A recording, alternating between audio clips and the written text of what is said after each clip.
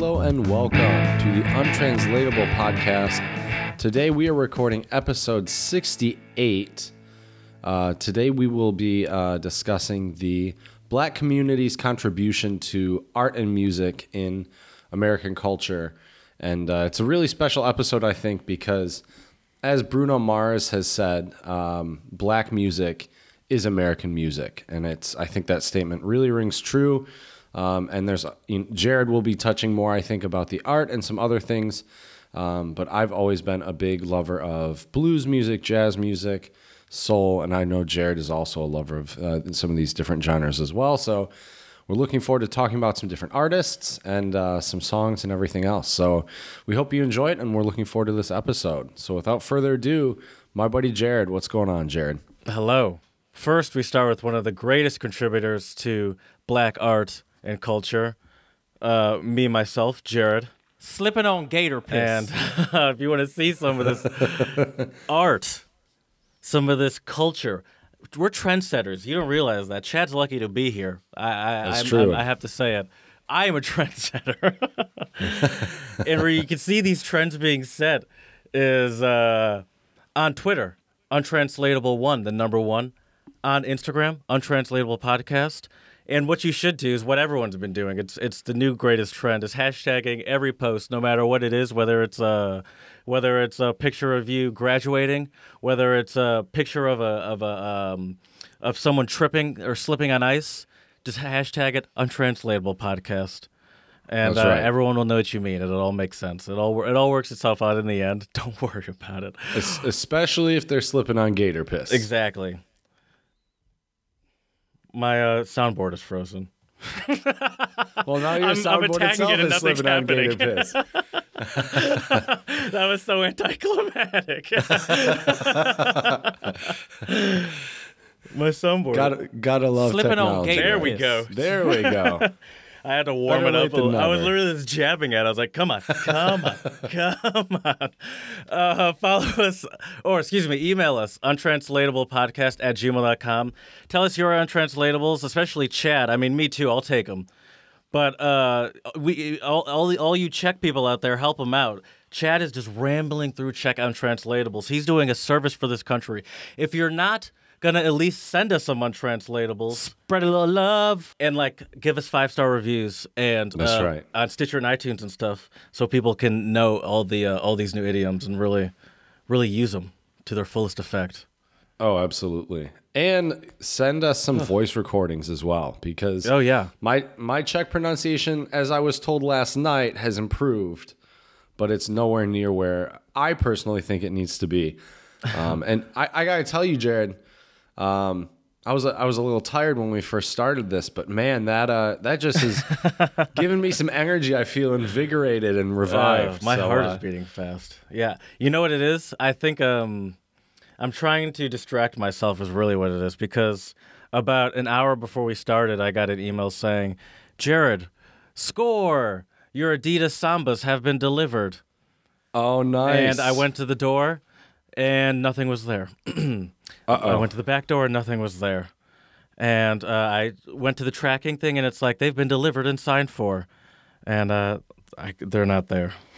That's not good. Did you order them through Amazon? Adidas. Amazon Okay. is usually good, surprisingly. But it was FedEx, and I almost never order any, or I rarely ever get things from FedEx. It's usually UPS or the post office. But it's okay. We'll figure it out. Although I did get a great discount on them. And have you heard of Honey? What do you mean? Honey is an extension on Chrome, not the delectable sweet treat given to us by bumblebees. It's That's an what I was extension on thinking. Chrome, and what it does is when you're checking out, it can see what you're buying, and it runs it through the internet and finds all the promo codes for it.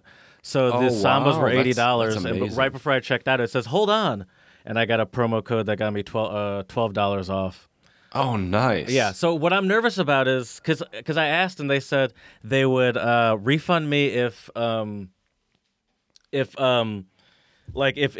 shoes didn't show up in a couple days. They said wait a couple days, obviously. And I thought, okay, that's fine. but I just want the shoes. I don't want them. I don't want my money back. I got a good deal in these things, and I want them.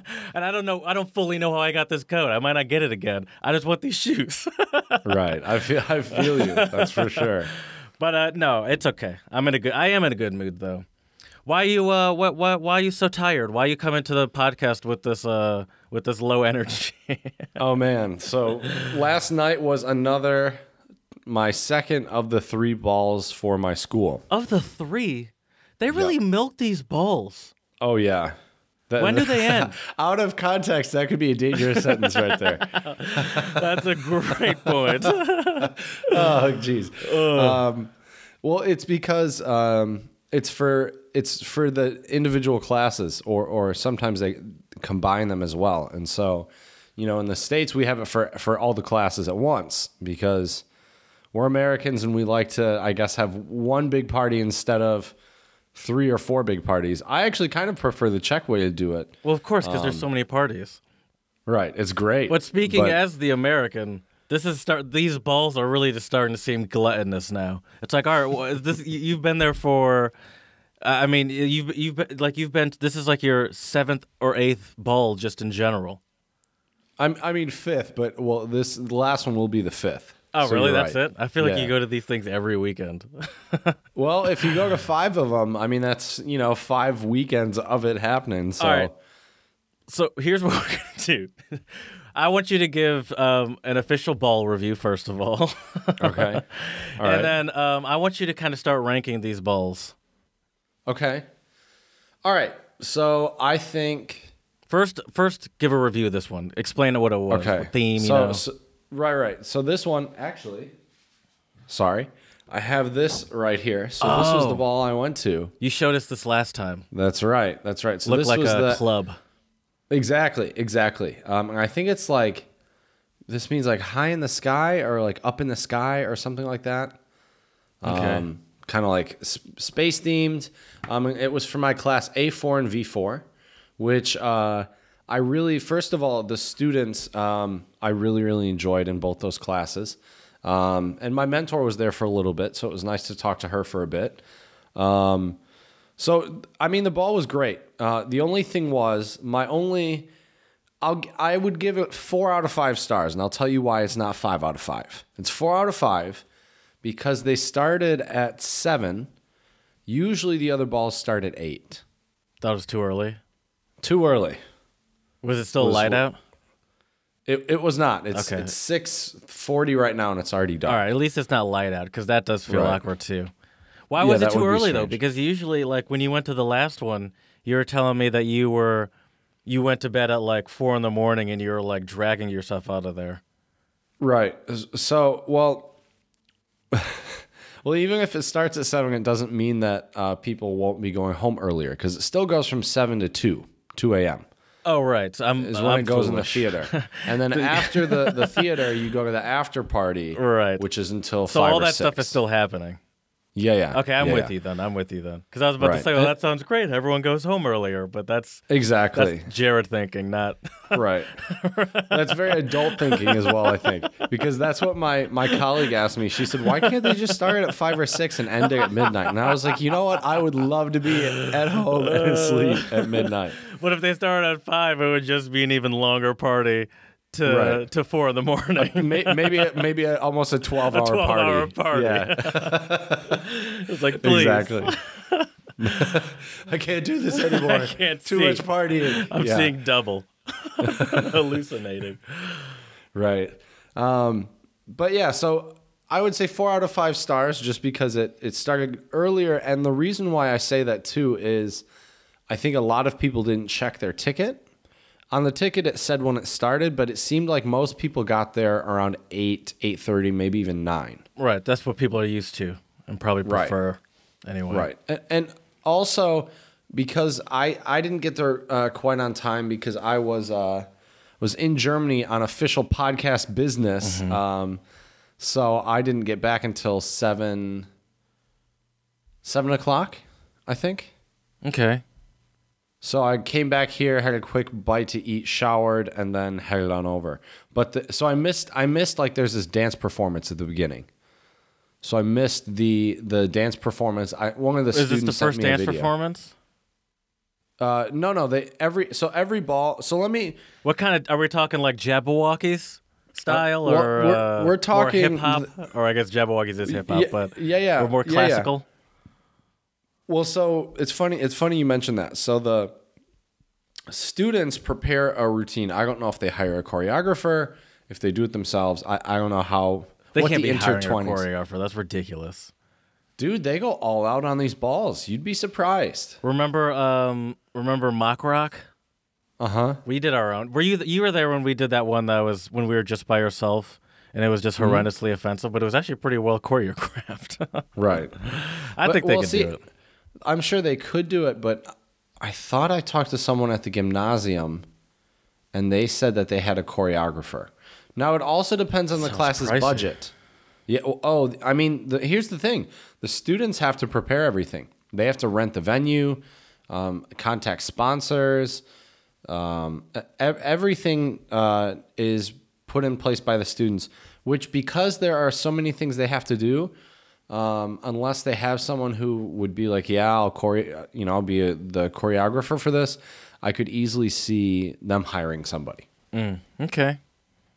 All right, man. Good thing I'm not on that committee. I'd be nickel and diamond everywhere. I'd be like, oh, we don't need that. Oh, I mean, Right. paper plates.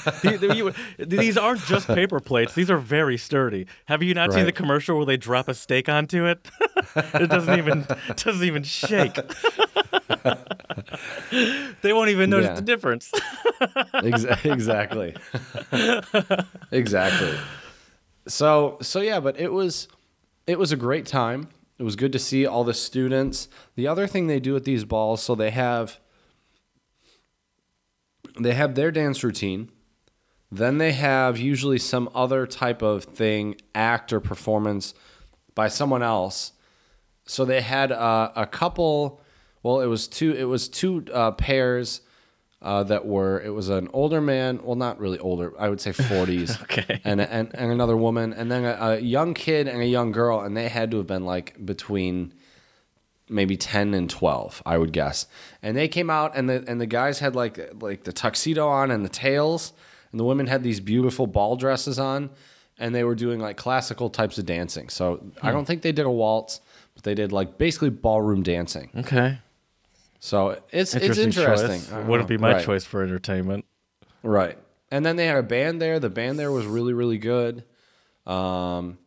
Played obviously they played a couple covers, I think in English. Now that I remember Green correctly, Day. but I feel like Green Day most of was it- played. I'm not sure. That's a good question. I could see it, but I'm not sure. But yeah, so I'd say 4 out of 5 for that ball. The other ball I went to from my school, which was last week, was Toga Party, Yeah, we talked about that. and that was pretty good. Yeah. So was there a theme for this one, or was it just party? It was the theme. Yeah. It's like the up in the sky, high in the sky, like Oh, space. I gotcha. Kind of Okay, that's all right. theme. I'm gonna give Yeah, it a 3 it's- out of 5 for theme. Okay, fair enough. I mean, to be fair, Toga Party is pretty cliche at this point, but they're not American. Maybe it's more cliche here in America. could be. No, I think it's pretty cliche there too. Yeah, maybe. I'm not sure. Listen, I wasn't there. I'm not shitting at anyone's good time. Right. Well, here's the thing. I don't think the theme really. The only thing the theme really matters about is like the opening performance, Right. right? Well, but you said they were wearing togas at the Toga Party. They were. They went all out. It was great. Yeah. It was great.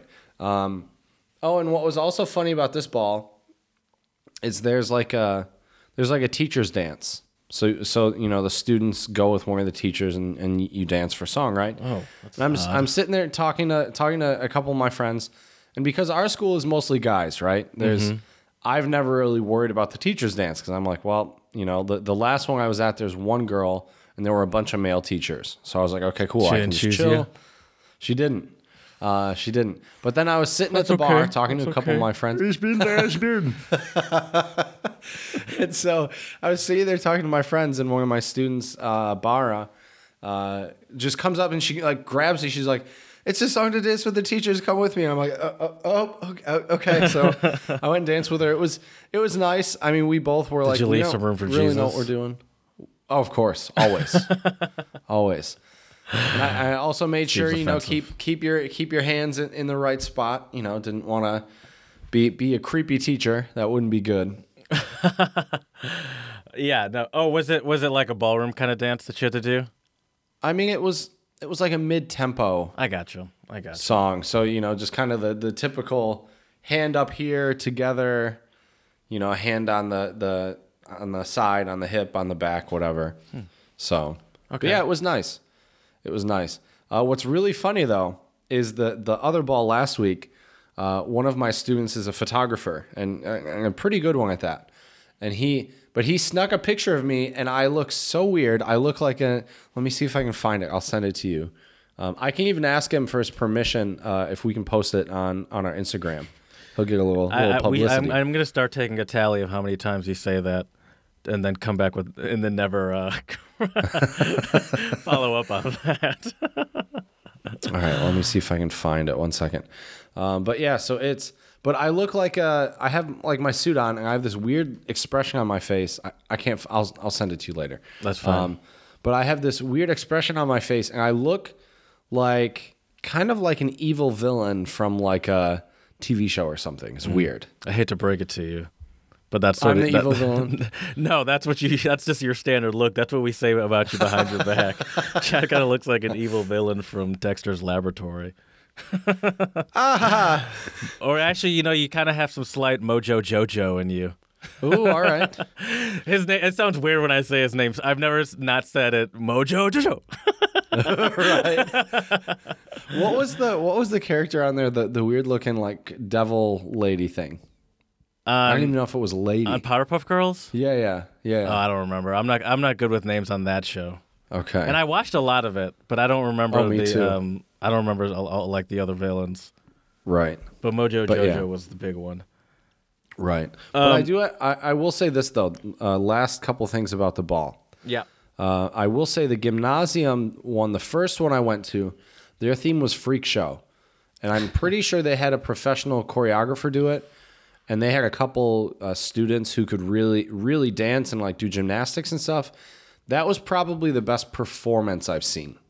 Dude, I was honestly about to tell you. I was going to say, please stop it. I was like, I don't need another horrible blackface story this February. I thought you were about to tell me like people were showing up to the free show one in blackface, and like literally my heart started beating fast. I was like, oh my god, no. That would be awful. No. Also, how is Chet just bringing this up to me? Right. Oh, trust me. If that would have happened, I would have told you. That would have probably been the first thing out of my mouth. Oh, I forgot to mention. A couple of months ago, like 12 people showed up to a free show party of blackface. Right. I don't know how that slipped my mind. Right. Okay. Well, that's so. So are you just ranking these like these ones the top two because these are your school specifically? Because that's fine. You can say yes or no to that. If I would, I think if I would, well, I mean, I would say the ones from my school definitely. Well, what It are also our helps that you know the parameters? people too. Right. Well, that's what I was just going to say. Oh, But okay. what are our parameters to even rate them? So I would guess say it's just based on who performance. put on the best party. Oh man, who put on the best? But yeah, you are jaded by, but it's also a lot of it goes into the crowd. Right. Well, I'll say this. I think I had the most fun at my school's balls because, 'cause like you- you said, I right. know them. I know them. Most comfortable. I felt more comfortable. Right.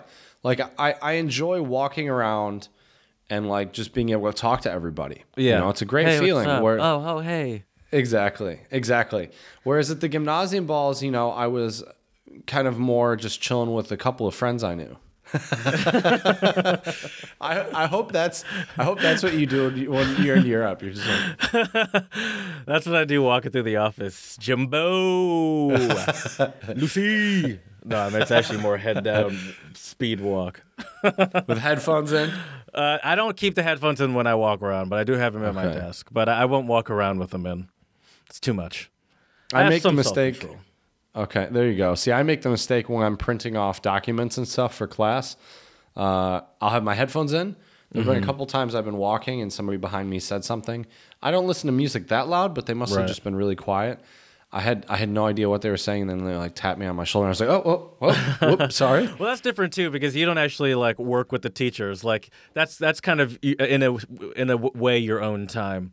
But like when I'm at work and I'm even when I'm at my desk, I only have one in.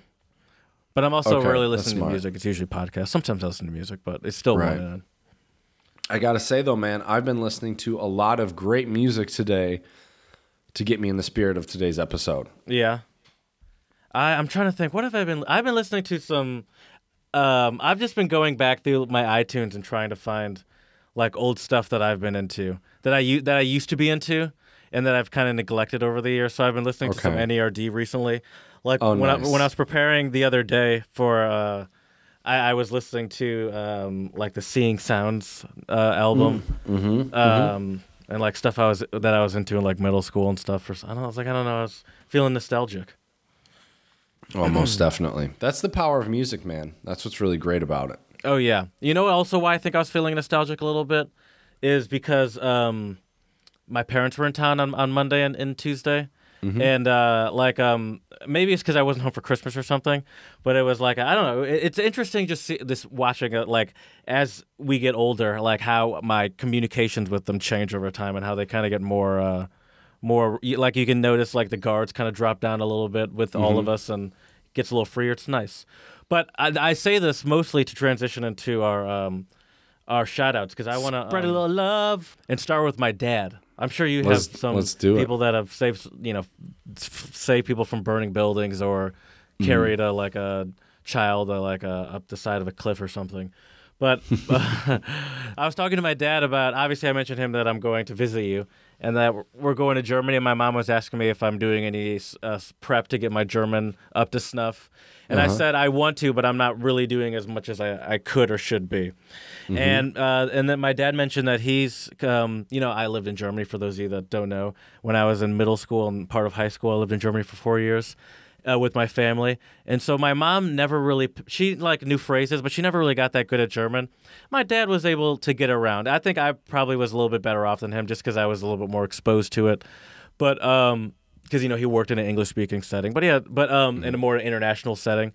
But anyway, so he got pretty good at it, but he kind of lost it over the years, and he's now committed to getting it back. So he listens to a podcast called let me shout out the podcast called Coffee Break German Podcast, and it's essentially nice. like a little short lessons on different things, and it's and I listened to a couple of them, and they're pretty good. And he tries to read stuff, and and I just think that's cool. Like he's about to be 60 in at the end of this year, and it's just cool to see that he's like, yeah, I want to get back into that, and I want to pick it up. And That's awesome. And I wanted to ask him. I was like, "Oh, have you heard of the Untranslatable podcast?" Well, I guess Right. he has, but I don't want to remind him too often because I don't That's know if I true. really want him to listen. Right. I don't know if our target audience is our parents' generation. I don't mind that age. I think it's just the parents specifically. That's fair. Well, yeah, I don't think it's necessarily the age thing either. You're right. It's definitely more just yeah. But I do Yeah, I want to don't give know if my parents listen. I do want to give sure. a solid hand horn to just Most definitely. the journey to polyglottism by a fellow untranslatable family member. That's awesome. That's great, dude. Oh, actually, I do have one more. You can go. Go ahead. I just remembered. Well, all I wanted to mention was I've actually recommended that podcast to German students before, and they've all really seemed to like it. So you're And, very familiar with it. It's kind of ironic that didn't even come to my mind when we were talking a few episodes back about, stuff you're doing for German. Like, duh, we're podcasters. Of course, listening to podcasts is a great way. Yeah, I've just struggled to find ones that are interesting to me because, like, I found one and I can't remember what it's called, and I need to just go and ask the person who recommended it to me. But it was kind of like an advice show, so someone would call in with some sort of cool. That would be relationship interesting. or family issues or something like that, or some personal issues. It's kind of, I don't know if you've heard of it, but there's a show that used to be on the radio back in the day called Loveline. with Dr. Drew and Oh yeah. and it's kind of like that, but a German form. And I really enjoy listening to Loveline in podcast form actually later in life. So that I could Right. very much relate to, and like I enjoy that very much. But someone recommended it to me, and I only watched it on YouTube. But they didn't have an actual like podcast version of it, and I Gotcha. lost it, and I can't remember what it's called. Okay. Huh. And I I'll haven't try been to able to do find it. a little Googling too and see if I can figure it I out can ask for the you. guy. It's like an ex's friend that I haven't talked to in a while. That's why I just Okay. haven't like bothered to actually ask him. But it's not That's like there's fair. any bad blood there, so it's not. There's no Right. real like issue Right. with it. I just, you know me, I'm weird. Sure. Hey, aren't we all? We all have our own It's like weird it's easier quirks. just not to say anything. The podcast Right. wasn't that good. Yeah, if it would have been life changing, you probably would have remembered it. I a only good listened point. to a couple, and I had put it Okay. in. I'd put it in like to my phone when he recommended it to me, and then I'd like close the tab. Like I'd gone through a couple on like opened a couple tabs of it and listened to it and closed it, and like I don't remember what it was called, and I just don't know how I lost it. I don't know. I didn't listen to it for. It doesn't matter. Do you have a shout out? Oh, of course. Of course. I have a couple. So this one is kind of you know me, Jared. I'm kind of a cheesy guy, sometimes a little You betcha. sappy. But you know, I came across this article, and you know, it really defines, I think, spreading the love. And so there is a Taco Bell worker from New York, state of New York, who writes a feel-good message in each takeout order, and apparently the customers love it. So her name is Kelly Stewart, who is an employee at Taco Bell in Farmount, and she writes handwritten messages in all of the drive-through orders. And so, for example, she said, I got this message that said, when you reach the end of your rope, tie a knot around it and hang on. Franklin D. Roosevelt. I thought that That wasn't going where- different direction. Yeah. You gotta listen to the whole phrase, otherwise, that could go the wrong way. That's for sure. That's for sure. That could have gone two very completely different directions. Right. And then what Kelly says later, she says, this quote kind of made me stop in my tracks. It made me smile. That knowing someone took time out of So their cheesy. work I'm sorry. This is so to write cheesy. this. It is, but I think it's great. You know, Does it's she- spreading some love. I wonder if she like pre-writes them, like she, when she gets there, she writes on a bunch of bags, or if like she takes the order and she can hear in their voice. She's like, I know exactly what to write this person, and she has Right. just like a personalized. She's like, oh, this you need a JFK quote. Oh, for sure. Right. If life's getting you down, get in a Lincoln Continental. Wave Oh, to jeez. You just start all of your quotes as like You didn't let me finish, somehow by the way. negative. Yeah, I was gonna say Negative and then spin it. Oh, jeez. And then swerve at the last minute and swerve into happiness, or like and sneeze your way past a bullet straight to the head. Anyway, I have You one should more. be a greeting card writer. Yeah, hit us some Hallmark. We can do some special reads just for Hallmark cards. You don't even have to write the read. We'll take care of it. Clearly, we got it. Speaking of taking care of reads, I want to shout out a great Canadian man. You know, we like to cover international news. Named David Ossman, spelled ASSMAN. Pronounced Osman, and this article is sassy. This is actually a car magazine that I read all the time. But so this was one of the most organic finds I've had in a while. David Osman, pronounced Osman, if you must know.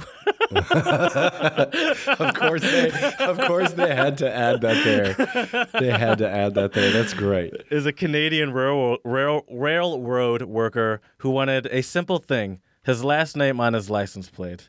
He was thwarted in this quest, but got revenge in the best way possible, in the best possible style. In other circumstances, I met him. I don't want to read their editorial. Anyway, Osman first tried to put his name on a license plate in the 90s. That application was rejected by SGI, probably like their DMV or whatever, as profanity, quote unquote. His recent application was denied on the grounds that it was offensive suggestive, or not in good taste.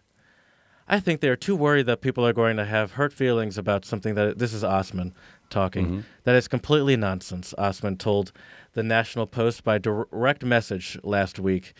Even if it wasn't my last name, who is it going to hurt? Osman is correct. He also seems to have a good attitude about everything. And so he says, I could have got a plate for the front, but I really wanted a vanity plate on the back of my truck, Osman said, in a social media post showing off the decal. So what he did instead was so he just got a normal license plate with, 62K SM, whatever. I made that up. And he has a Dodge Ram. And he got a decal and stickered Osman across the back of his Dodge Ram, which is way bigger and more clear than it ever would have. Oh, and above it, he has Saskatchewan, which is his province. So he kind of made it look like a license plate. And he has it he has a white Dodge Ram, and so it's nice and cleanly on the back of his truck. And so I'll say these two things. I'm kind of conflicted. First of all, shout out to this clear FU to a rule that I think I kind of agree with him in general is dumb. Where but I understand where the rule comes in, but there has to be a line somewhere, but it's just like all these it's not like children are are you ruining children's lives or something. Anyway, but I will say this. I'm not fully on this dude's side because I feel like if I were to hang out with him, he'd really annoy me. Like anyone that's trying, because you know what you're doing. You know that that you think your last name's funny, and that's why you're doing it. Like it's not like your last name's Smith, and you're like, "How dare you?" Right. This has been in my family for years. It's like you know your last like. Who knows if it's pronounced Osman? First of all, but maybe that's just part of the fun is to be like, "Excuse me, that's Osman, not Assman." But whatever. Of course. It's just like first of all, people who get vanity plates in general, it's like, really, do you need to why are you trying so hard to express yourself through your license plate like this? Like, you paid money for that. Right. Weird flex, but okay. Exactly. Yeah. So I never fully understand the vanity plate move, where it's like, I mean, I guess a car is an expression of oneself, but it's just like, I mean, you could just get a bumper sticker or something. I don't know. I really don't get it. But I also kind of like the defiance to the government. For sure. I respect great. that. He's standing up for his great last name. And it's cleanly done, too. Yeah, it looks nice. It looks good. It looks nice. It looks professional. I mean, it looks like it was professionally done. I mean, if I saw that, couple $100. Right. How difficult was it duct tape to look at that and not just instinctively want to say ass man? Of course. Oh, and by the way, the title of the article is Osman, excuse me, will not take this sitting down. Yes. That is amazing. That is perfect. Oh my gosh, that's too funny. That's just great. It is. There's a city in Germany called Assmannhausen. Assmannhausen? Yeah, and it's spelled the same way, Assman and then Hausen. By the way, we could have a whole episode with just like things that's a great idea. For example, there's I'm sure you're familiar with the German bus company, Fuka. Yeah. How do you pronounce? Fuka? Yeah, Fuka. Yeah, but it's spelled F-U umlaut C-K-E-R. But the way it looks, Fuka. Yeah, Fuka. But the way it looks on the logo, the umlaut's kind of blended into the logo, so it just looks like it just essentially has fucker written on the side. Right. And this is not like some niche company. This is a very big bus company in Germany. Right. Yeah. We should do that. Funny company names and other place names. And even people's names too, because like I read a news headline. I couldn't believe it, and the guy's name was Harry, Harry, and his last name was Butt. Like, I'm sorry. If your last name is Butt and your parents name you Harry, either they have a great sense of humor or they're idiots. You know, it's actually funny that you say that because I was considering as some pre-show talk, but then I'm like, why do I need to find pre-show talk? We always end up talking way too long anyway. For example, like now. That's true. That's true. But because I stumbled upon an article of illegal baby names in different countries. Oh, we'll have to talk about that And in a that future just- episode. And if we do an episode, that seems like that would be the perfect episode that would to be do great. that in. Yeah. And it was so funny because I was looking through the list and there was a shocking. Where do you guess? It's English-speaking country, where the most of them came from. What most of the attempted ridiculous Probably names. the States, right? No, No. that's definitely England? on there. No, Where? Australia and New Zealand. Oi. Oi, mate. Okay. I will give you. I'll give you a Interesting. teaser. One of them was one of the names that was banned, and this is not in the countries I just named, but you can guess which country it is in. One of the names I remember that was banned, or by banned I mean rejected. So someone put it in as a name and it was rejected by the government. Nutella. Oh, that's funny. What country do you think that was in? Where Where someone tried to put that in and the Right. government said no. and it's not Australia. Is it Australia or New No. Zealand? It was not one of No. the two I said. It's England? no. It's where it comes from. France. Yeah. Really? Oh, that's funny. Oh, Nutella. How are you? Oh, that's great. Why am I'm doing Italian hands and speaking French. I don't know I why. mean, the French use their hands a lot too. I mean, that's a That's true. specifically Italian movie you're doing, Right. but the Right. French are a very expressive bunch as well. That's true. That is very true. Yeah. Is it I got a quick question before I go on to my shout out. Is it the case in America where you can get your name denied? Are there I don't know. Are there any laws? I think there are some American ones that have been denied as well. Okay. I don't remember. I can't Interesting. think of what there are at the top of my head, but there are definitely some American ones on that list. Okay. We'll have to do that in the future. All right, but All we're still trying to spread some love, and I have Spread a little love. one more shout out for a teacher from Houston, Texas. Her name is Shannon Grimm. And so let me give you a little backstory, Jared, and also the listeners out there. So the headline is Teacher Surprises Kindergarten Student with Matching Hairstyle. So Priscilla Perez got her hair cut short, right? And they're in kindergarten. They're 4 or 5 years old. And this girl got her hair cut short. And sadly, the little girl got teased by her classmates because of the short haircut. Short they hair were is all the calling, rage these days. Right, These right. kids don't know what they're. All these other Exactly. kids are not paying attention to That's the true. fashion blogs. That's true. Well, they probably don't use the internet without their parents' permission. And I'm sure blogs are. I guess that's probably At for the least best. yeah. Let's keep them ignorant. That's true. Anyways, so poor Priscilla was being teased, made fun of. I guess a lot of the students and even some of her friends started to call her a boy, and it really hurt her feelings. And Priscilla says, I would cry because I would think that school wasn't fun, and she didn't want to attend class. She would try to wear a hat to hide her hair and would refuse to take it off. And and this happened, I guess, the entire school year. And then she decided to take matters into her own hands, the teacher, and she cut her hair just like the student did. And it surprised all the students. And now her classroom has learned a forever lesson, as she said, that you should stick up for people and you shouldn't bully them based on their appearance or their hairstyle, I guess. So I think this is just a touching story Spread of a a little love. teacher going above and beyond to for the well-being of her student. And I think there's a lot of teachers out there who do a lot of these things, and I think they're worth being recognized. Yeah, that's awesome. That's and it's interesting to me to hear those, the bullying that you mentioned, because I mean I know bullying still happens and all that stuff. Mm-hmm. It's probably just as prevalent, if not more, with the internet. But it's just interesting to hear that those are like the lines that they're using. Like those, I don't know. It's Right. just it's like, Well, they're 5-year-old children. I guess. Kids are also brutal. Yeah, Brutal. That's true. So yeah. That's very true. You know, Jared, it was time to spread some love, but now I think it might be time for something else. What do you think? I agree with you. I mean, the clock doesn't lie. Okay, so let's get started with a Czech one, if that's all right. Mm-hmm. So mine is kind of an interesting one.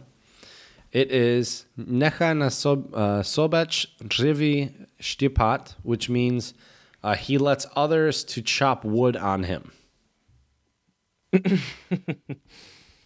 Like he gets like people walk all over him, like he's a pushover. You're getting too damn good at this, Jared. Hit that ham horn. Oh man. You are a pro at this. If there was an untranslatable trivia, you would be the all-time champion, I think. Thanks, buddy. You're good at it too, by the way. We've had some practice, that's for sure. Wait, so give me the English one again, because I like that. He lets others. I mean, it sounds kind of choppy, and that's ironic. It sounds choppy in English. He lets others to chop wood on him. Oh, real choppy. That's we have a lot of sort of pushover is one of them, but there's also something more similar to that one that we have in English that I can't think of. But also there's like you allow people to walk all over you. That's another one. Do you say? Would we say they're like a doormat? That's definitely one too. That's kind of the same thing as people walking all over you, right? Just a different form of that. Also for our listeners out there, I'd like to say the phrase one more time because I read it wrong, and I don't want, especially the Czech listeners out there, to be offended by the incorrect reading of it. So it's actually necha na sobě dřeví štípat. There you go. Okay. What did you notice that you did wrong? I'm just curious. I thought so in Czech you have the háčeks, which are the little arrows above certain letters, right? Mm-hmm. It's over E's and C's, and this bolded font that I have right now, the E looked like a C. I got you. Mm-hmm. Okay, sorry. I'm writing down a reminder right now, and it's distracting me. You're good. It's mostly distracting all of us. Well, while you're writing that reminder, I'm sorry. You're this good is for both of us, actually. You're good. Yeah, you're good. I have to say, man, it's really funny. Still, it's still hilarious to see people's reactions when I speak Czech. People you know? People I know, and like last night when I was at the ball and at the after party, I met this really cool guy from Kadaň, which is like the neighboring town. Mm-hmm. And one of my students was a little intoxicated, and so he kept forgetting a lot of English words. Oh. Well, he did tell me I was his favorite teacher. So they're your favorite, Jared. Well, I always expect that's expected. Your favorite. Yeah, and so he was forgetting a lot of English words, and I was surprised how many of the random Czech words I knew. And some of it was based on context, but yeah. Right, that you could keep up with it. Right. All right, I'm back. You got me back. You got my undivided attention. No more of that nonsense that was happening before. But you will notice what I did if you look. Anyway, you'll notice when you get to it. My first one is Hindi, and it's Adhajal Gagri Shalakat Jaye. And it literally means half-filled pots splash more. Half-filled pots splash more. Yeah. Oh man, that's a good. I love all the untranslatables we get that are like good imagery, you know? Yes. Yeah. But now I'm trying to. This sounds very like almost sounds like a classic untranslatable with the translation, and I'm sure that translation's sweetened up a little bit. Like I'm probably a little clunkier if you translate it directly, but that is a very nice sounding untranslatable. Mm-hmm. So it was, what was it again? Half-filled bowls or pots Half-filled splash pots, more? Yes, there you go. Splash more. Okay. I'm not really sure. I mean, because it's probably a bad thing that the pots are splashing more, right? There you go. You betcha. So, is it kind of like glass half empty? No, kind of thing? No. We have an untranslatable in English that's kind of similar. Empty vessels make the most noise. Oh, I've never heard that before. Okay, so what it means is, what it's essentially saying is those with little knowledge will show it more.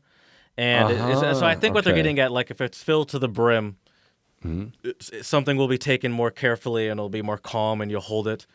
And but if it's you'll be a little bit like if it's half filled, you're a little bit less careful, and so it's just louder. And so like the people that are less filled are the sloppiest.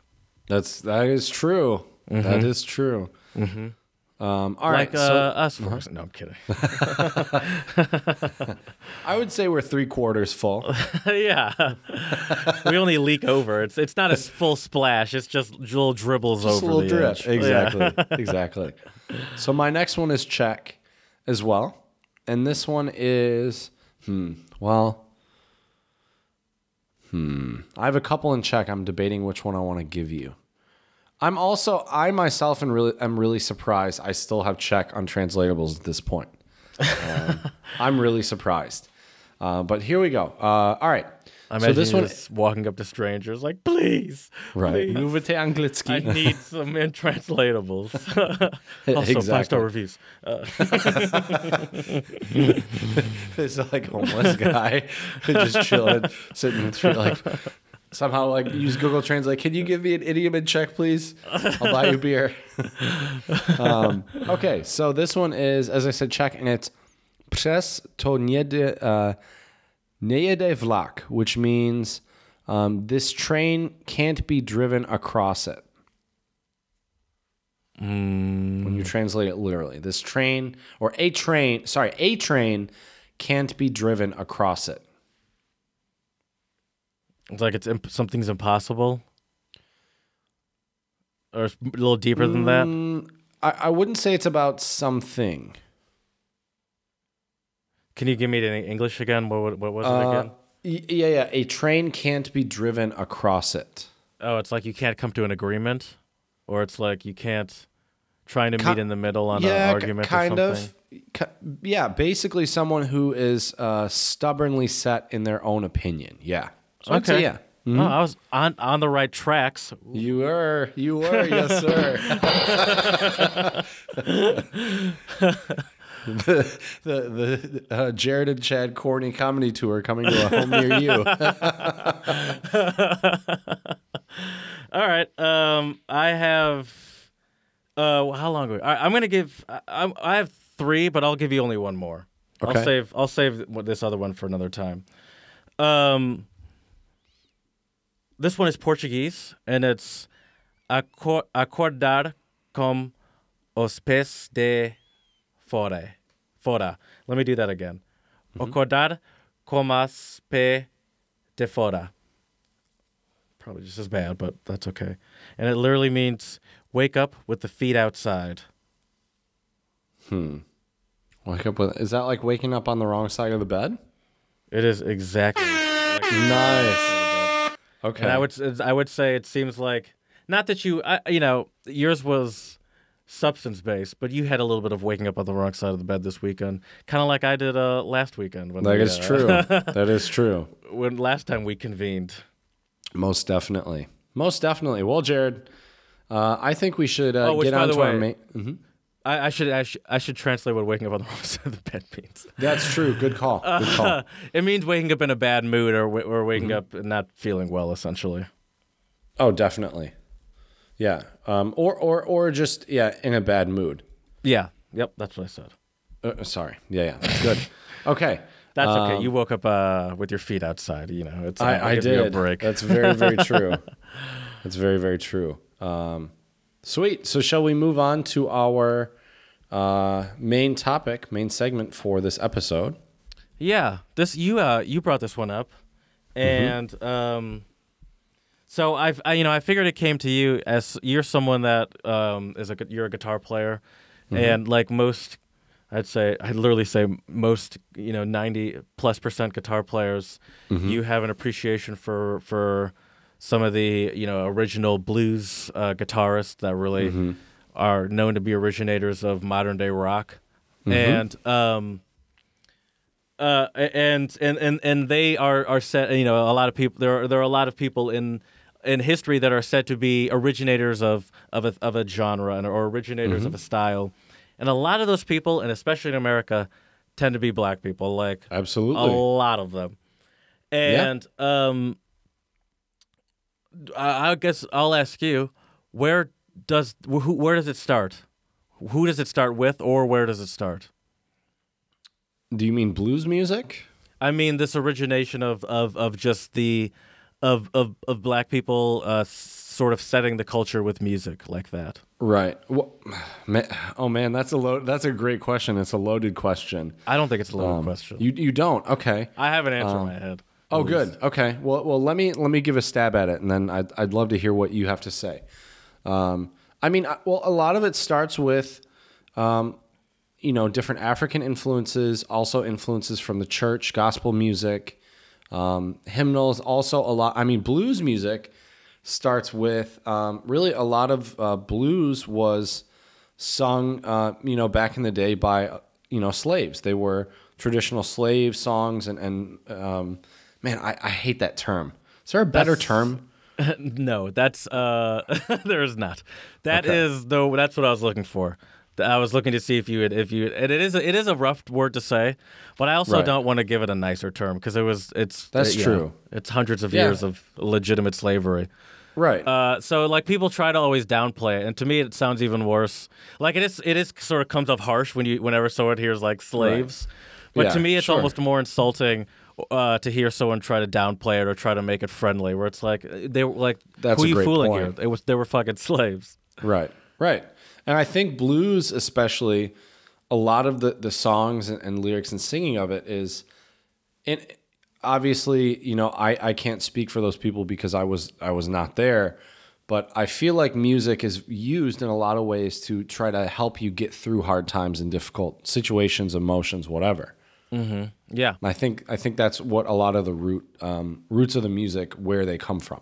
That is that's where gospel originated. It started off as as I've mentioned before. This is gonna sound funny once I say what it is. As I've mentioned before, the slave owners forced Christianity upon slaves. Yep. Mm-hmm. And so the slaves kind of made it their own. And this gospel, it was a mix of using the gospel for sort of as a technique to coping with the terrible situation they were in, but it was also used as a communication technique with fellow slaves, because obviously slave owners tried to limit just casual conversation that was going on, I would assume. Right. And so it was used as a communication. Actually, it was used as a communication to the point that drums were banned for a point, because they were really I didn't know that. Integral in that communication. Mm-hmm. Right. So maybe it was like early form of Morse code or something like that. Right. That's fascinating. I didn't know that. That's really cool. So like I believe it was in the early 1700s. Drums were banned by a lot of slave owners because they found out that it was mostly used for communication techniques. Right.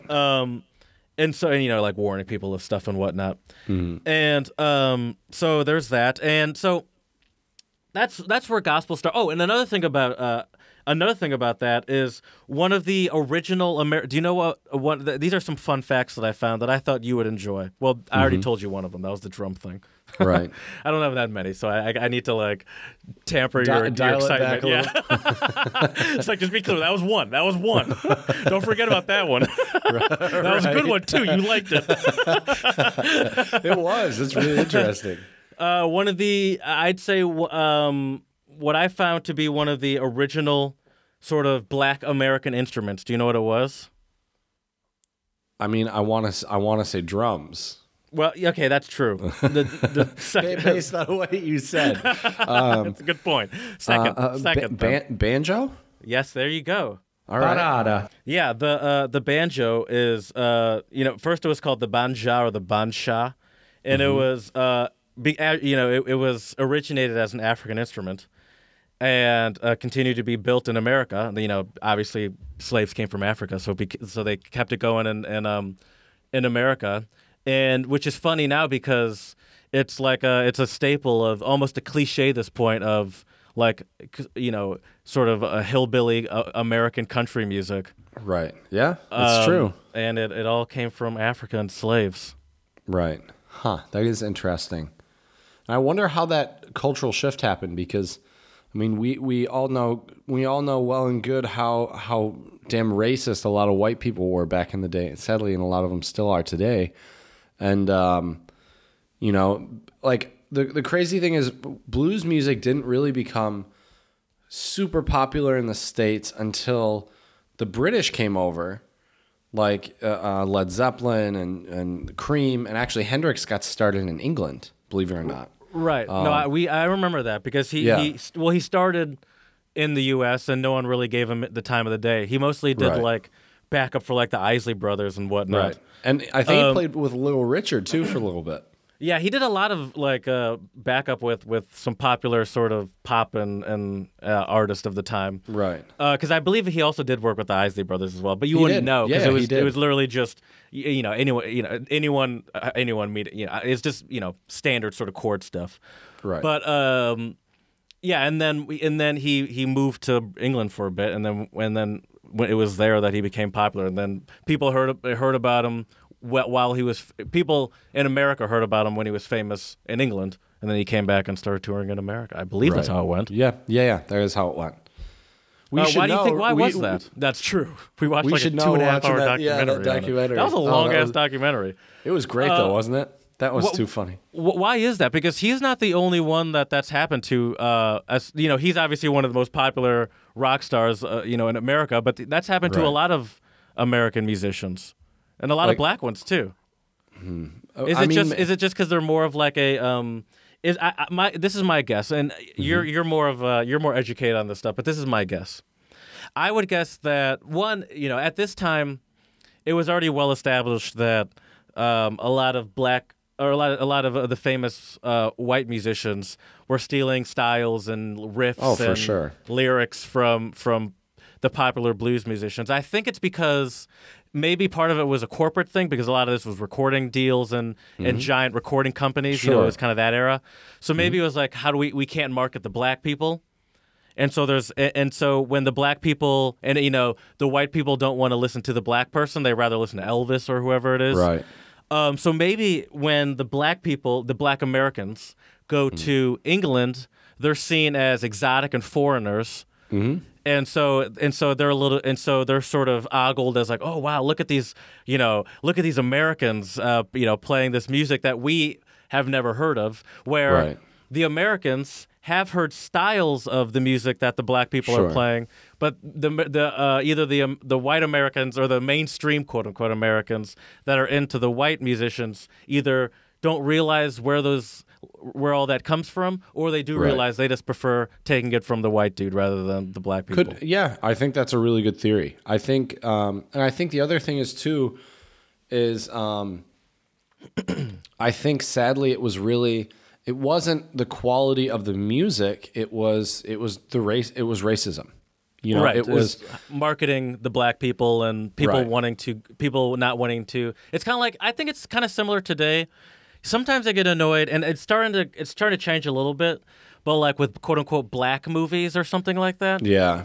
Or like any sort of situation where it's like, there's this one podcaster I listen to. It's actually, I'll just say his name. Who cares? It's Bert Kreischer. Mm-hmm. And, nice. He's hilarious. I'm about to say something that annoys me that he does. That's fine. Go for it.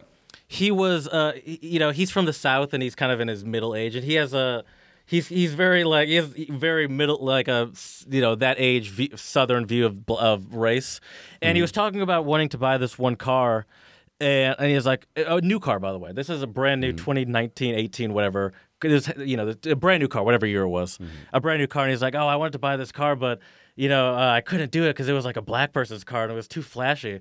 And first of all, as a car person, I was like, this is not a black person's car, by the way.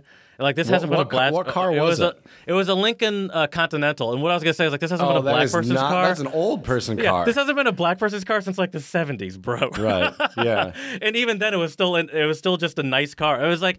But it was just like... It was so funny to me that that it was so odd to me, not funny, that he just had like such a stereotype of this that it was like keeping him from getting it. And it's like, Right. like, what do you think people are like? This is all you projecting what people are gonna think. Like, no one would think Right. that much into this, and it Right, just for sure. and it's sort of that same. And I think that's the exact same mentality. And first of all, I think it's just as alive today, that sort of mentality. But I Yeah. think that's the exact same mentality that was happening, back in the which is funny when sorry, I'm not going to get into it. Which is the exact same mentality that was going on back in the 50s and 60s when they would hear music from Little Richard or Right. one of your Three King people Yeah. that we'll talk about soon, is that they're like, oh well, this is black people's music, and it's like you're the only one putting that stigma on it because Right. clearly Music people is like music. it. Right. I mean, really, it shouldn't matter what the color of the skin the person has, where they're from, their religion. I will say I think that the content might matter, right? I mean, I'm not trying to listen to music that's like hateful or racist in itself. But I guess think so. Is there a lot of music like that? Yeah, I mean, Maybe I'm yeah. just not listening to it. And here's the other weird thing. When I listen to older I don't songs, listen to much Ted Nugent, to be honest with you. yeah. Well, but see, yeah, Although his music's not really like that, though. no, Is it? his music's all right. It's just his when he Crazy talks in political general. views. Anything he Yeah, says yeah. in general is that. Right. Just although most of his songs are, I mean, they're like that it's good like old boy sex, shit. drugs, rock and roll. It's really mostly Oh, sex. Okay, I've never listened to Ted Nugent shit. Like he I has have a no song idea. called, I think it's called "Wang Dang Sweet Poon Tang." I'm pretty sure it's one of his songs. Oh, so it's real. Oh, so it's I think stupid. so. I know he has. So well, here, dumb. hold up. Let me see here.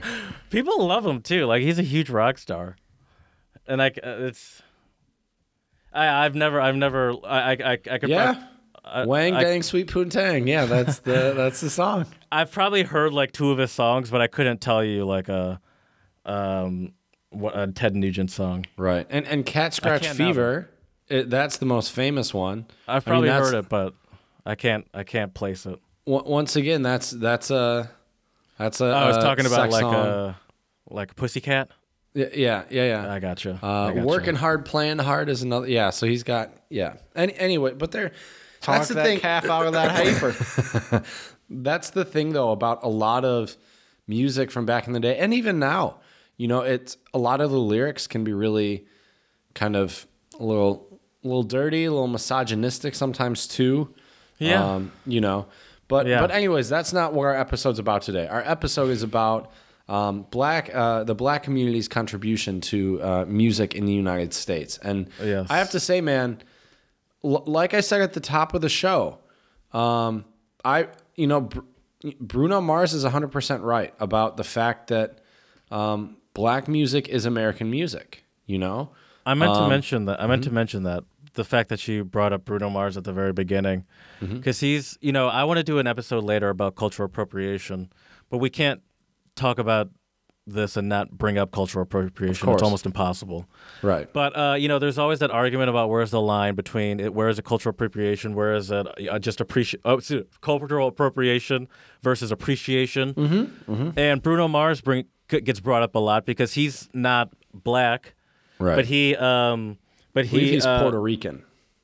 Okay, I don't know, but okay, I'll take your word for it.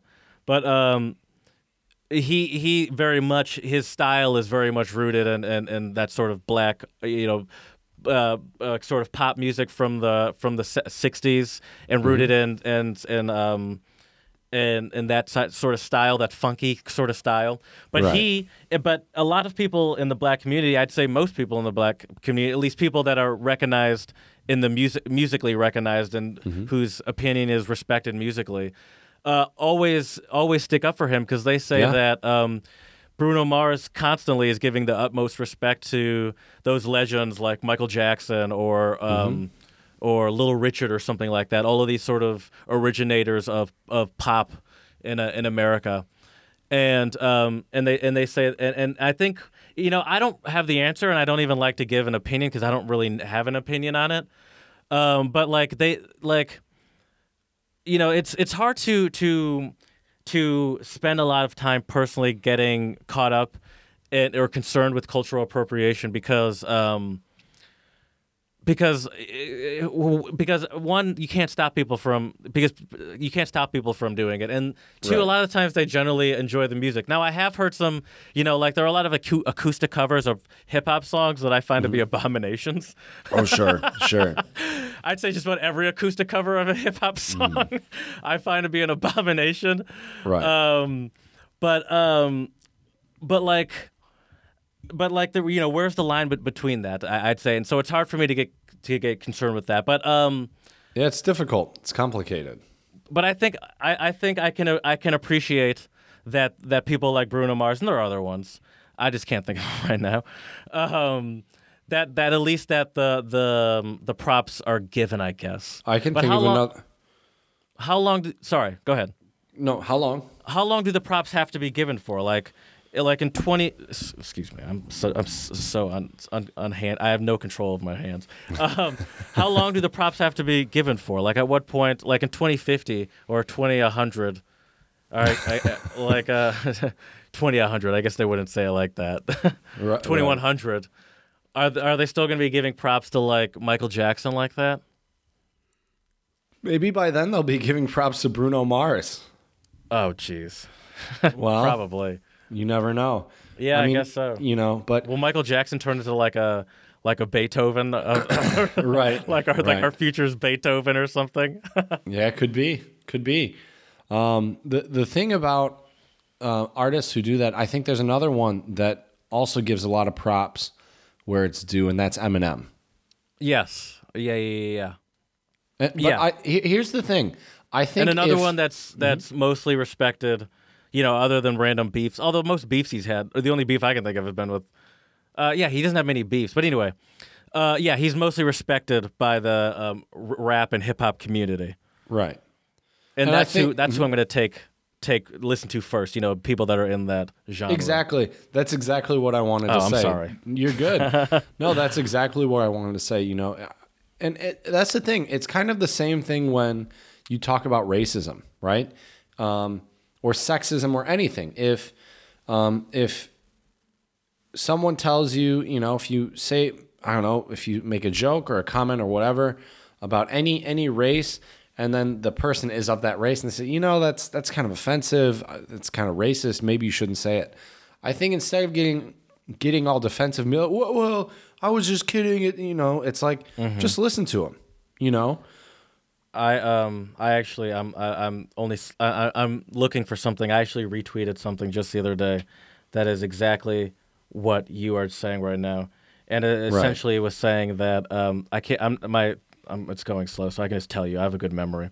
It was essentially saying that nothing is racist until it's right there. You found it? Remember, Nice. nothing is racist until whiteness says so. So it's that sort of thing where it's like that you backpedal saying it was just a joke or I didn't mean it that way, or it's like, oh no, that person has good intentions in their heart. Right. Where it's like you can't just like you're so afraid of it that you can't just listen to what someone's telling you. Right. Which is it's. No, go ahead. It's just kind of it's kind of interesting, but I'd like to get back on topic because there's so much we can talk about. I have a lot of questions I want to ask you about this. I Great. want to know. Oh, yeah, go ahead. So the first thing I want to just mention is I think some of our listeners out there, especially the non-American listeners, when maybe they aren't sure of what all the genres are when it comes to quote unquote black music. That's a good feel point. I feel a little weird saying that term. Should I feel weird saying that term? Yeah, you should feel weird. You should Should I? probably call it Negro music. Slipping on gator piss. Oh jeez. Colored tunes. Slipping on gator piss. So black music is Now it doesn't sound that bad, does it? It doesn't. Not at all. Not at all. So very good. Thank you, Jared. You're such a great co-host. That's great. So black music. Anyways, black music. I understand why it sounds weird, because one, we're just talking about music. First of all, Right. we're literally just talking about the origination of a lot of these genres in America, which is just music. Right. But like, there's so many, there's a large number of famous celebrities in all of these genres that you're about to name, that I think it's important to say it that way, to recognize that Right. a lot of the people that were these, these genres were based on a lot of music from black people. Exact. I mean, I By would the way, say I feel like I need to mention this was Chad's topic idea. I feel I don't want to make This it is seem also like true. Yeah, like this I'm is coming true. in real militant. Like, this this was my idea. So yeah. So Although I do like anyways, these genres, we always get off into such crazy tangents. These genres are rock music, jazz music, R&B, which stands for rhythm and blues. Also blues, reggae music, funk music, doo-wop, hip-hop, Motown. I'm sure there are more genres as well. I mean, Yeah, there are country. subgenres of all those. Country is what, and here's the thing about country, man. A lot of people don't realize that country music and blues music are basically brother and sister.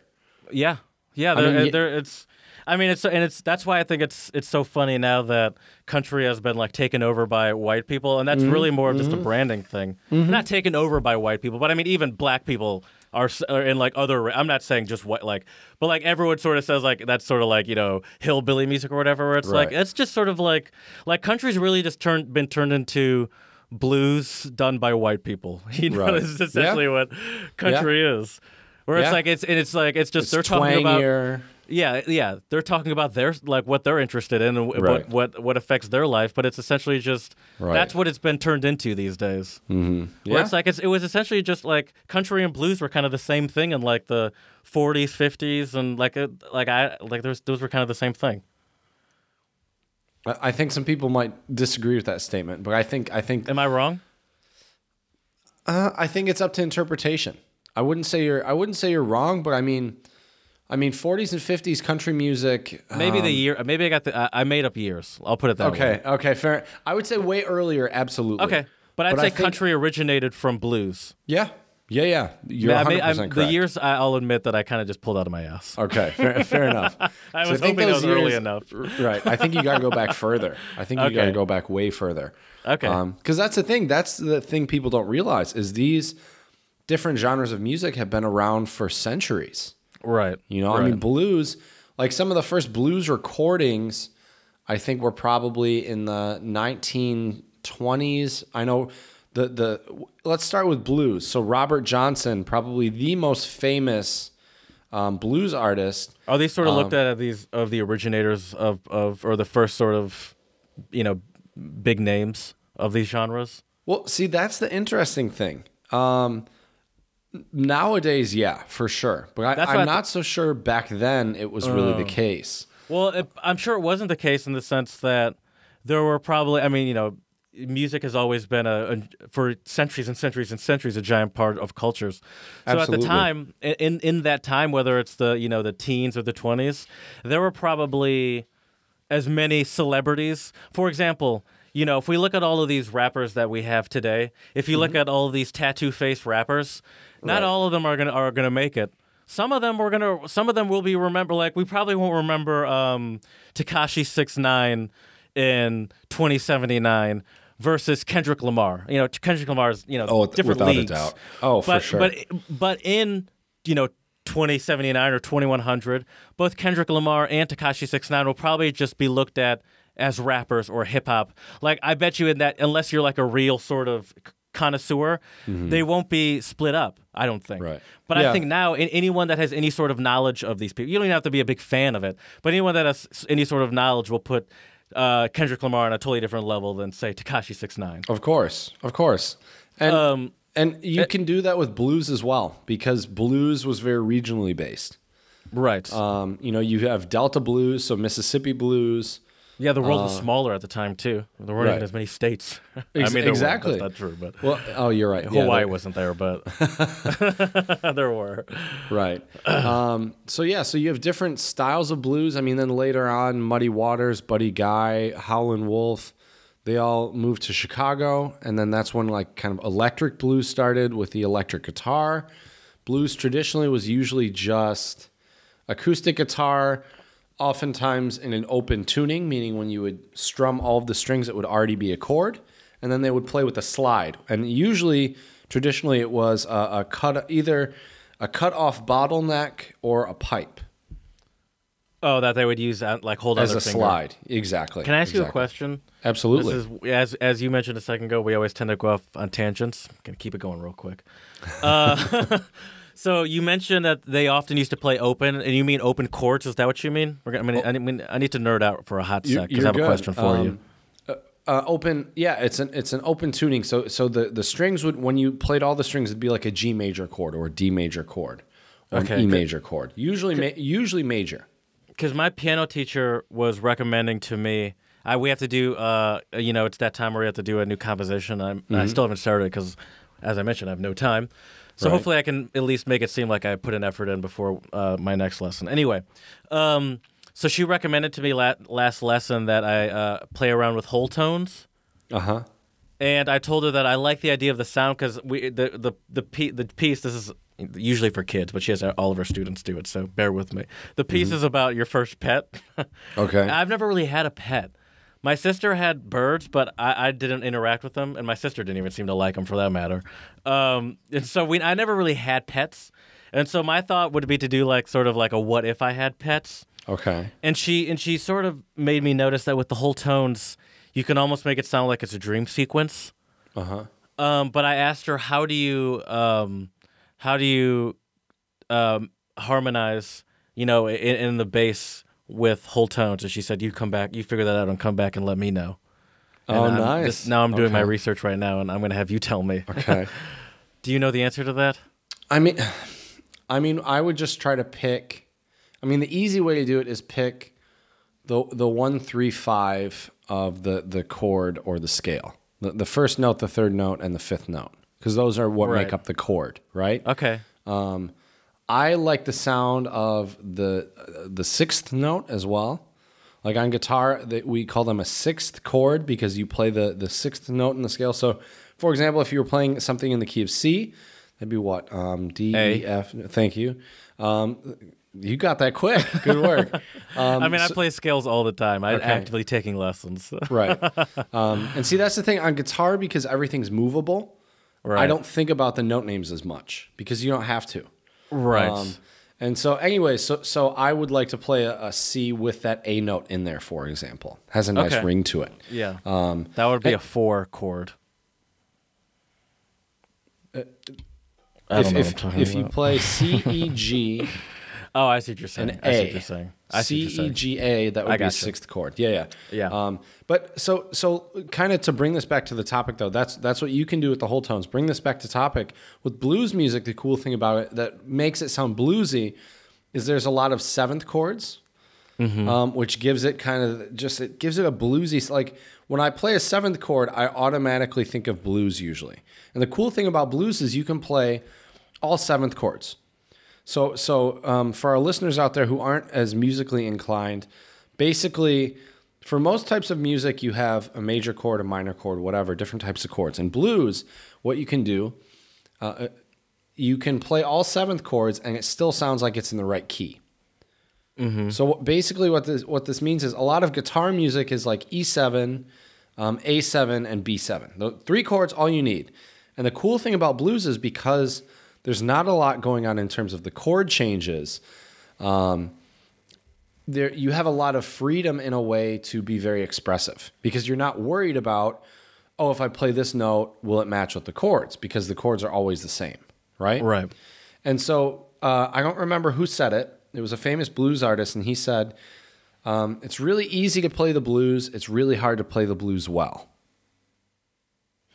I gotcha. That makes sense. I'd agree with that. Mm-hmm. Because it's all a variation off of, at least in the sense it's all, I'm simplifying stuff right now, but it's all a variation off of a very simple 3 chord progression that you're going back and forth. And within those 3 chords, it's up to you how interesting or how much you want to improvise within there. But you could also just do, go back and forth between 3 block chords. Right. And you could make a simple blues tune out of that as well. Right. And I have to say, blues is what I started with on guitar, and it's still probably my favorite type of music if I'm sitting down with someone and I've never played with them. Mm-hmm. It's like, all right, let's just sit down and play a blues real quick.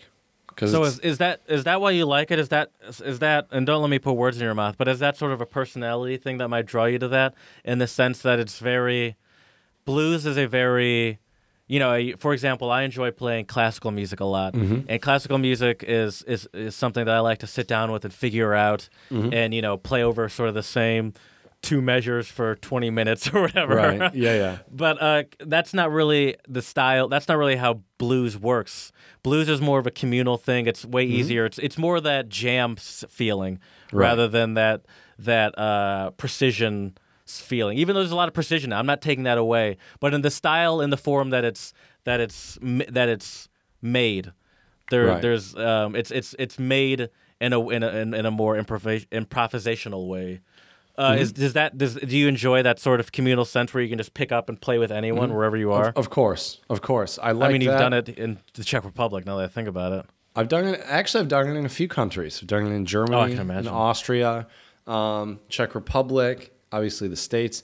But the thing that, well, first of all, the whole reason why I love blues so much is that's what got me inspired to play the guitar in general. And I think blues itself really lends itself to the guitar. There's a lot you can do with it, right? I mean, some genres, in theory, you can play almost anything on guitar, but because the guitar has its own specific kind of voice or timbre, as we say in music, blues just sounds really good with it, especially the right kind of electric guitar or acoustic guitar and a slide. To me, just nothing sounds better. So that would make sense. We mentioned that country is just in sort of a offshoot of blues. I think we could also say the same thing about rock music. Yeah. Dude, rock music is just sped up blues music. Right. At the end of the day. It's just like people going, it's essentially just going more to like elaborating on the guitar. Yeah. Well, Go ahead. You're the professional. I want to hear what you're about to say. Well, so I mean, nowadays I think rock music has progressed differently than blues, just because it's not stuck within the confines of the 1-4-5, the 3-chord structure. But if you look at the roots of rock, 100% it comes from blues. Right. The song "Rock and Roll" by Led Zeppelin is that blues progression that we were talking about. And all of those quote unquote early rock legends, whether it be Eric Clapton and Cream or Jimi Hendrix or Led Zeppelin, as you mentioned, or AC/DC or any of those people, Right. Just about all of them have openly admitted to, and not even in a bad way, but saying that their inspiration came from early American blues players. Right. Exactly. And they just sort of elaborated on that, and Right. And that so became its... I want to give you and the listeners a couple blues artists to check out if you're not in the know with blues music. Okay. So obviously Robert Johnson, I think, is a great starting point, because that's kind of the roots of blues. And the cool thing about blues too is there's a lot of people that will do covers, and there are a ton of different versions of Robert Johnson songs all over the place. Eric Clapton actually did an entire album. I think it's called "Me and Mr. Johnson." And it is him covering all of Robert Johnson's songs. And some of them he does fingerstyle acoustic like they were initially recorded. And some other ones Eric Clapton does electrified, which sounds really cool. So Robert Johnson, Elmore James is also a very, very important blues artist. Huge influence on Jimi Hendrix. Jimi Hendrix, there was an album put out posthumously in 2009 called Valleys of Neptune. I know Jared and I have listened to it quite a bit. Oh, yeah.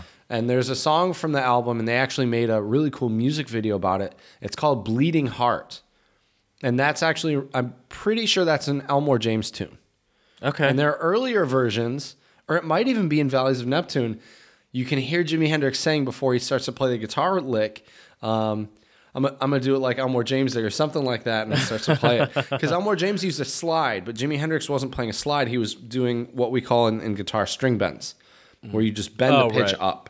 But it's the reason why guitars do that is it's supposed to kind of mimic singing or mimic a slide as well.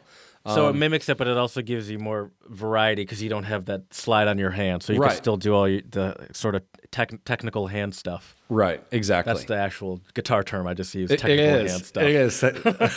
That once again could sound bad in the wrong context, but yeah. Yeah, this could be a very homoerotic podcast if you want it to be. But yeah, so Robert Johnson, Elmore James. Oh shoot! Now his name. Oh, I picture him. What is his name? Lightning Hopkins. Lightning Hopkins, and that's Without the blues. G? And, I don't know if there is the G or not. That's a good question. You said it without the G. That's why. Right. I mean, I'm sure you could find it either way. Right. Google's pretty good these days. Also, another one is they called him Blind Lemon Jefferson. These nicknames are amazing. Yeah. Oh, they're great, aren't they? They're great. And then B.B. King, the guy who taught B.B. King guitar was his cousin, Buka White, and I'm pretty sure it's spelled Bukka. Buka White. And then that leads us to, as you mentioned, Jared, our three kings. So are all these? So Robert Johnson, Elmer James, Lightning Hopkins, Blind Lemon Jefferson, and Bukkake White. Those three were. Those three were. Those names were all follow-ups or lead like precursors to these three kings. Well, I think Lightning Hopkins played At the same time? later, or not later, later. but later in terms of played later than Robert Johnson. I gotcha. Yeah, I think he played. I want to say between the 50s and 60s onward. So that would have been around the same time as B.B. King, Freddie King, and Albert King. Who, and if you ask any guitar player, they'll if they know their stuff or if they know about blues, if you say the Three Kings, they'll know exactly who you're talking about. Is that before you jam with someone? It's like, oh, you into the Three Kings? Who? You know, I'm going to get out of here. Right. And then if they start talking about, because in Czech, I found out that the three wise men or holy men for like Christmas, for the nativity scene, here they call them the Three Kings. Ah, okay. So you have your own nativity scene at your. That's right, dude. That would be awesome. Like until like these little action figures with guitars. That would be pretty cool. So who would be the Jesus? So you'd have the Three Kings. So B.B. King, Albert King, Freddie King. Who would be the Jesus? Oh, who would be the Jesus? Who's being born? Yeah, I would say Jimi Hendrix. I was about to say it has to be. I would say Jimi Hendrix, yeah. Because, I mean, and Jimi Hendrix has referenced all of them before, hasn't he? Oh, definitely. Yeah, so I can imagine them being like, we're passing on our wisdom to you. So. Right. And then, that would be cool. And then they died at a similar age, pretty close. Right. And then Hendrix's apostles could be all the guys who played alongside him, and afterwards too. That would be a badass nativity scene, dude. Who would be the Judas? Who turned on him? Oh, good question. Well, is it that bass player? Or the drummer? Maybe not the drummer. Band? Not the drummer. Oh, okay. The drummer played with him, I think, almost his whole career. Okay, because I knew one of those players in the one of them. I think the bass player out. didn't. Yeah. Right. Yeah, that'd probably be the Judas. That or I've heard Jimi Hendrix is one of his managers, also maybe. I mean that's the the Judas player. for most most musicians. Oh, for sure. But yeah, so the progression would be the Three Kings, and the cool thing is they all have different styles. You know, I think B.B. King is probably the most famous out of all three of them. Yeah, he's the one I know the best. Right. My parents were my dad had some B.B. King records. Oh, nice. I saw him live in Detroit at the Fox Theater. Oh, nice. Is he still alive? No, he passed away a few years ago, unfortunately. Because I know he lived. I mean, he lived a good life. Yeah, I think he was 86, 87, 88. Yeah, that's a good run. It's a good run. And so when I saw him play, I think he was 83 or 84, but dude was still killing it. Had a great band behind him. Could still really make that guitar sing. Was he singing hard still? Yeah, and he told some good stories. I mean, dude, if you're a touring musician for that long, you've seen some things, I'm sure. Oh yeah, for sure. But guess who opened up for him? Gary Clark. Oh, that would have been sweet. I don't know if Gary Clark was that big back then, because this would have been 2000. Oh man, 2006, 2007. Oh, it might have been a little early. Gary Clark might have been in high school. Right. I don't know. Who was it? Chicago bluesman. Oh, nice. Who was it? Oh, I thought you were saying it was Chicago. No. The band Chicago. I was like, that's No. awesome. It was not. Buddy Guy? Yes, sir. Oh, Buddy nice. Guy opened for him, and here's the thing that's crazy about the history of blues music, and especially a lot of Americans who don't know their history about it. Buddy Guy has been around for forever, for a really, really long time, and he's still killing it to this day. I saw him in Prague a few months back, and it was an amazing concert. Absolutely amazing. Great showman, phenomenal guitar player. And it was really funny when he performed, he was like, why am I first playing here now? Because it was his first time ever in Prague. Yeah, and he's in his 80s. Right. And he's won all sorts of Grammys and has all these accolades, and he's amazing. It seems like a really nice guy as well. But anyways, he plays a lot of licks that if you're unaware of the history of it, you would think, oh, he's playing Jimi Hendrix licks. But it's the other way around. Jimi Hendrix was a huge loved Buddy Guy. And so it's really funny that a lot of people who don't know, the timing of it and everything, Buddy Guy's older than Hendrix, I'm pretty sure, and was professionally active as a musician before Hendrix was. And so it's really funny when people confuse these. I mean, I guess it's an honest mistake because you just don't know, but... Right. Jimi Hendrix is one of the most famous, rock stars in the world. Right. Exactly.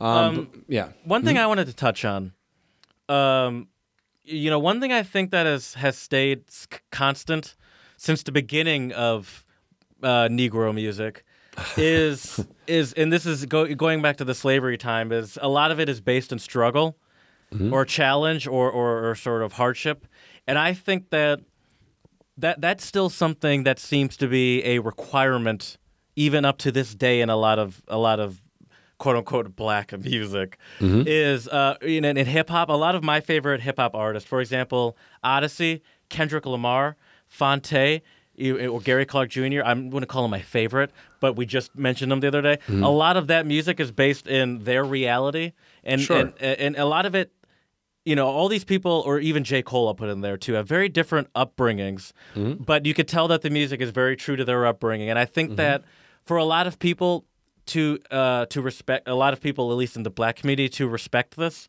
they need to believe that there's some level of realism that's happening, like that people are actually, that it's not just some writer writing about like the best, some good lyrics about hardship, that people are actually talking about what they have come from, and I think that that's something that is still important to this day, and I think that agree. The only place where that might be a slight deviation is straight up pop music, top 40 style. Right. But I think in general that if you get, any deeper than just radio hit artists, even like famous, like Kendrick Lamar he's famous, but I wouldn't really call him a radio hit artist. He has songs on the radio, but I don't know. I just want to call them, I don't think he writes to be a radio hit artist either. Right. He has very complete albums. It's a little different in my opinion. So we've already talked about. I meant to ask you this now actually, but how do you feel about the covers? I can still ask you because I didn't really. I just told you I hate them.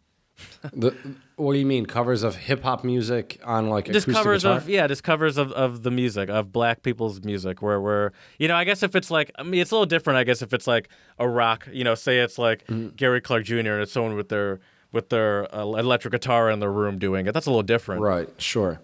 Well, what do you think of, say, someone with an acoustic guitar rapping along to Bitches Ain't Shit But Hoes and Tricks? Right. I think it usually doesn't lend itself very well.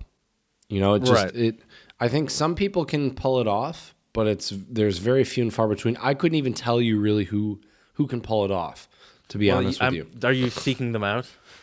No, because I would just listen to the original song. What's the point? Exactly. But I do. That's the thing I like about blues and jazz music, is that it's I expected. think, right. It's a part of the music. It's a part of the culture, and I think it's also a way to kind of pay your dues, pay your homage, respects to those before you. these legends that you've talked about, Buddy Guy, BB King, they do it at, you even mentioned, because you've talked about that concert, that he was playing, some of the other legends' music. And like, I get the sense that it's not just Buddy Guy doing that. BB King would do that, or, any of those blues legends would play other people's stuff. Right. Yeah, absolutely. And not think anything of it. And to Right. me, it seems a little odd. Almost like it seemed odd when we were talking about that The concert? Michael Shupstrom. Yeah, exactly. And how he was, doing his sort of take on a composition. Right. But I think that's what's so cool about similar music. concept, It expands, it grows. Yeah. Puts, people put a new spin on it.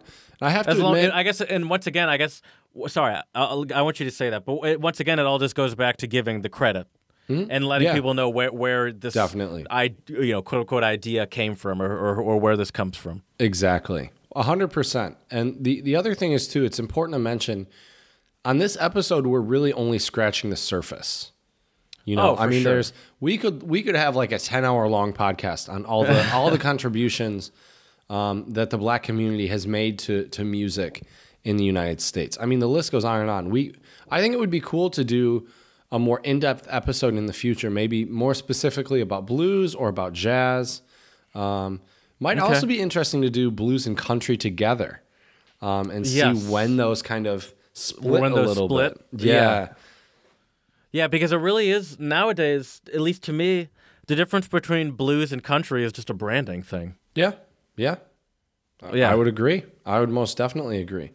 Yeah. And so I got to say, though, the thing that I think separates. And by the way, sorry, go ahead. Sorry, the go ahead, thing go that ahead. I think separates Black music with a lot of other like top 40 hits and like disco or other stuff like that is that Which was it, like the top 40 of the 70s? I think basically, yeah. Or even like folk music is that a lot of Black music, it has this swagger to it, funkiness to it, soul to it, that I feel like you can't really like pop artists they can't do it. I don't think, it's just not.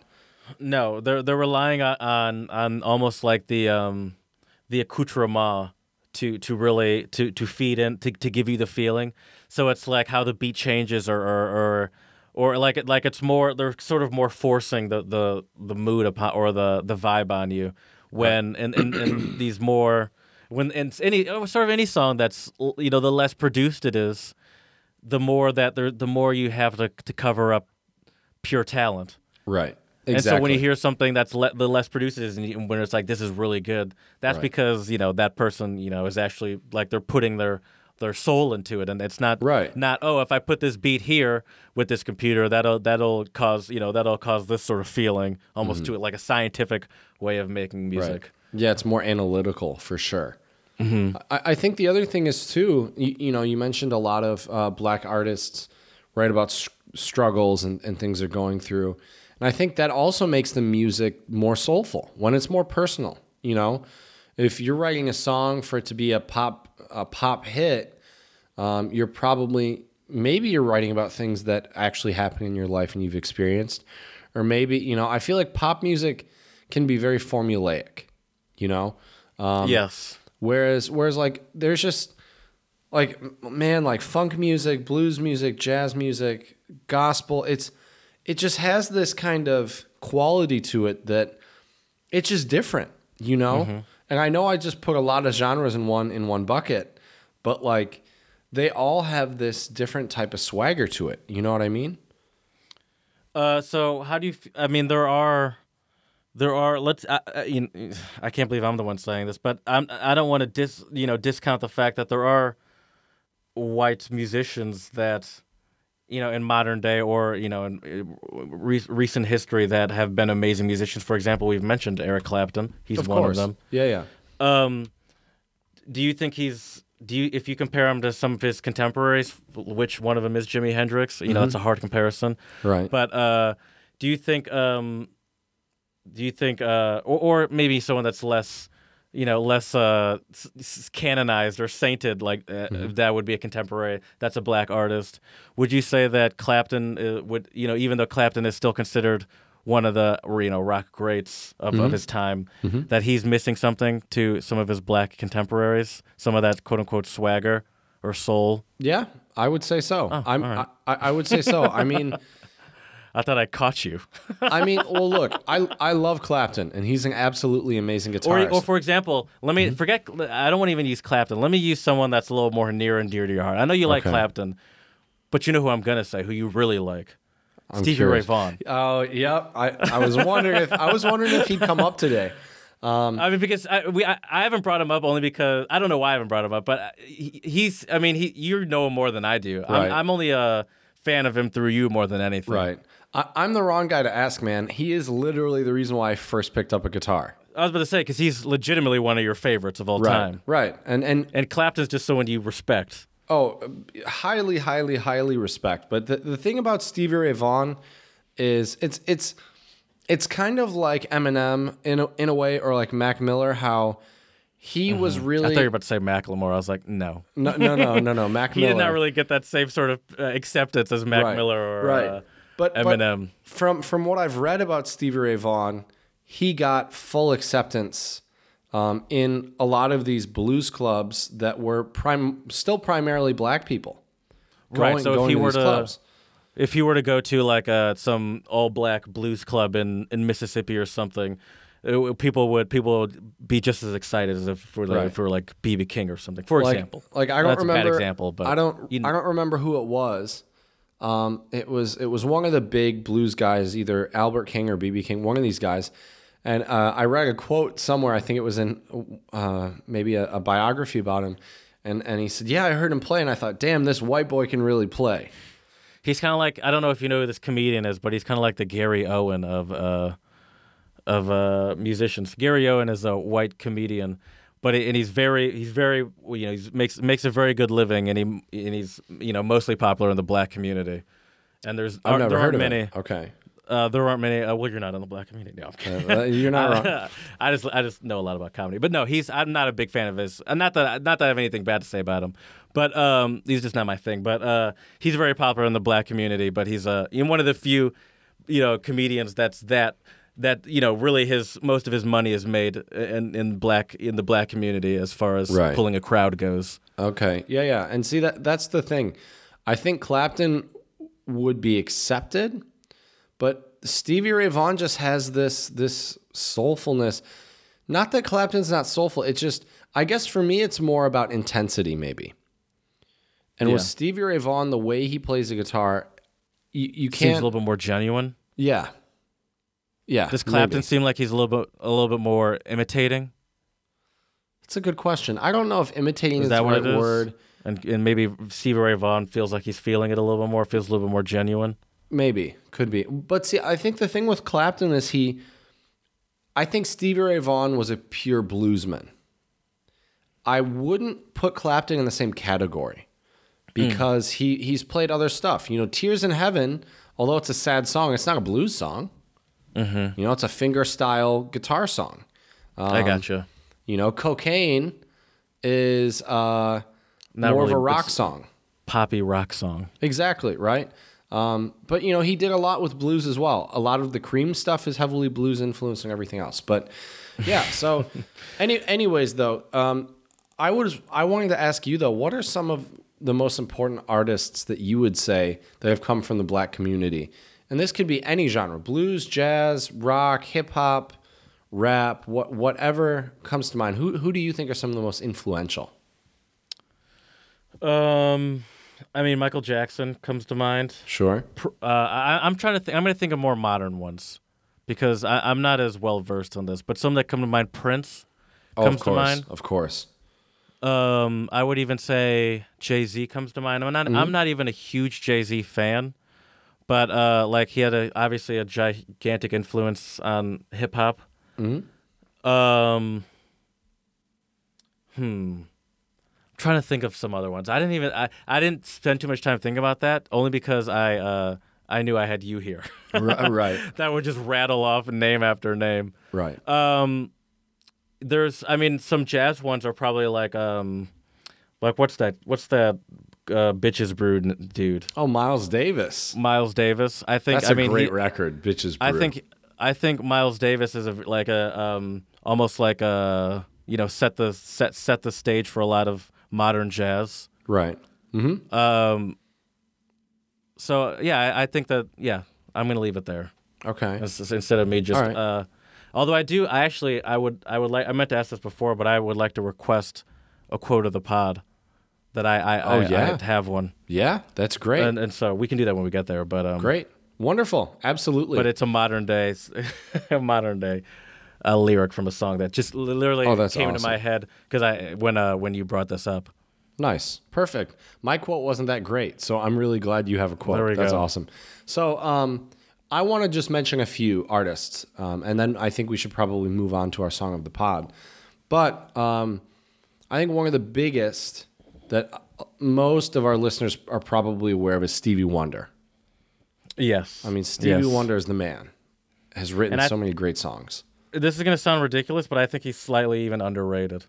I think because he has. I think he's. And I say that only because he has so many like his list of legitimate full on hits. Mm-hmm. It's more than you can count on your fingers and toes. Right, for sure. That like anyone would recognize. Right. However, what I really like, I like all this stuff. I'm in my sort of older years, I was shocked to realize how much sort of experimental stuff he has and how much sort of weird stuff that people never really know about. Not that people don't know about, but that doesn't get that same sort of recognition because you can't really play it at a family reunion or at a wedding or something like that. Right. Because what's this creepy song that you're playing? Right. So I respect just his level of artistry and his ability to just try stuff. Oh, definitely. So Stevie Wonder, we mentioned Miles Davis. Also, of course, goes without saying. One of my favorite quotes from a comedy special is Eddie Murphy said he was driving in a car with Stevie Wonder, and he says, "Hey, if you really want to impress me, take the wheel." Oh, that's funny. That's funny. There's so many Stevie Wonder blind jokes. That's crazy. Also goes without saying, though, Ray Charles. Giant. I can't believe I didn't think of him. And the movie Ray is a great movie too. Great. I mean, it's an intense movie, but it's a great movie. That's with Jamie Foxx, right? Yeah, he played the shit out of that character. He did. Yeah, he did. That was an amazing movie. He really looked like him too. Yeah. It's really amazing what they can do. But yeah, and let me think of a couple more. One of my favorite jazz guys, Herbie Hancock. Kind of funky, experimental jazz, really good stuff. Yeah, he was sort of around Louis Armstrong time, wasn't he? I think later. Or was I thinking of someone else? There's one trumpeter, I can't think of his name, that was around and sort of like a contemporary to Louis Armstrong, but he had sort of a different style, and you're sort of like Team Jacob or Team Edward as far as... Is it Duke Ellington? Is that who you're thinking of? Was? I thought Duke Ellington played saxophone. He might have. Oh, Jesus Christ. Duke. I'm not sure. I'll look it up. You think of other. Think if you have any other artists. Good. Wynton Marsalis. He's a saxophone player. He's fantastic. John Coltrane, for sure, in terms of jazz. Thelonious Monk. Also badass first name. But you're right. It is Duke Ellington. Oh, nice. Okay. Yeah, but Thelonious Monk is absolutely fantastic. And you know what's crazy is back when he was performing, you had to get like a performer's card or like the special type of thing from like the city in New York, and from what I've read, he was completely clean. Like he didn't really drink, he didn't do drugs, anything like that. Well, one of his friends who was also a jazz musician, I guess asked him like, "Hey man, like I don't know the full story, but he was basically like, can you stash my stuff for me?" And he did, and he got caught, and he lost his performer's license or something. So not only a great jazzer, performers but a got good drug friend. tested? No. I think like if the cops found drugs, they could like take if away you your got card. into some sort of legal trouble, they would take it away. Exactly. I got you. Exactly. I got you. Let's see here. Other important artists. I mean, there's a ton. There's so many of them. I'm trying to think of like more. Oh, dude, James Brown. Oh, of course. James Brown, Of course. for sure. Yeah, one of the originators of funk and Right. Get up. And- get on up. he had a style that was very unique. And his, I guess if you that I mentioned him a little bit, but Little Richard was a similar sort of Yep. act to James Brown. I Very forgot his name. flashy. Yeah. Some Yeah. of my personal favorites, I mean, I guess are like more of the oldies era. So like what my parents used to listen to a lot was like Marvin Gaye, Oh, Al nice. Green, Yeah, Earth, yeah. Wind and Fire, Teddy Pendergrass, like that sort of Okay. stuff was very popular. Luther and- Vandross. Aretha Franklin, yes, Luther Vandross as well. Uh-huh. That sort of stuff, yeah. Okay. And one of my favorites that is not very well known, and I've seen him in concert and I've met him, is Richie Havens. Okay, I've heard the name, but I'm not familiar. So Richie Havens, you're wearing a Woodstock shirt right now, right? That's what that bird is. And Richie Havens opened Woodstock. He's like a Okay. folk guy, has an amazing voice. And dude, when I met him, I shook his hand. His hands were like this. Giant hands. They were huge. And so what he does is he plays the guitar kind of angled down like this a little bit and plays mostly with his thumb, his index finger, and his middle finger like this. Like thumb Just because goes he has so over. much range, or he can like wrap it all the way around. Yeah, he wraps it around, and he also plays with an open tuning usually. Okay. So it's just, all you have to do is a major and a minor chord, you just switch. That's why you would need your index finger. You would just need that, course. But yeah. So anyways, I'm glad we're at least on YouTube now so people can see me doing all these weird hand gestures. But Once again, that could if they turn off the volume and just saw those hand motions, they might not think that's you're true. talking about guitar. That's true. But yeah. So he's a great one as well, Richie Havens. But now let's move on to unless you have any more. No, that's good. Let's I'm good with move that. on to one of my favorite, to be honest, of the Three Kings, Freddie King. And so this song is called Guitar Boogie, and I sent you the link to it a while ago, and I want to ask you, Jared, what are your thoughts on Guitar Boogie? One, I felt like I could hear a lot of the a lot of Jimi Hendrix or not Jimi Hendrix influence, a lot of where Jimi Hendrix influence comes from in there, like it sounded. And also, I like that he's not only is he an amazing guitarist, obviously, but he's such a performer.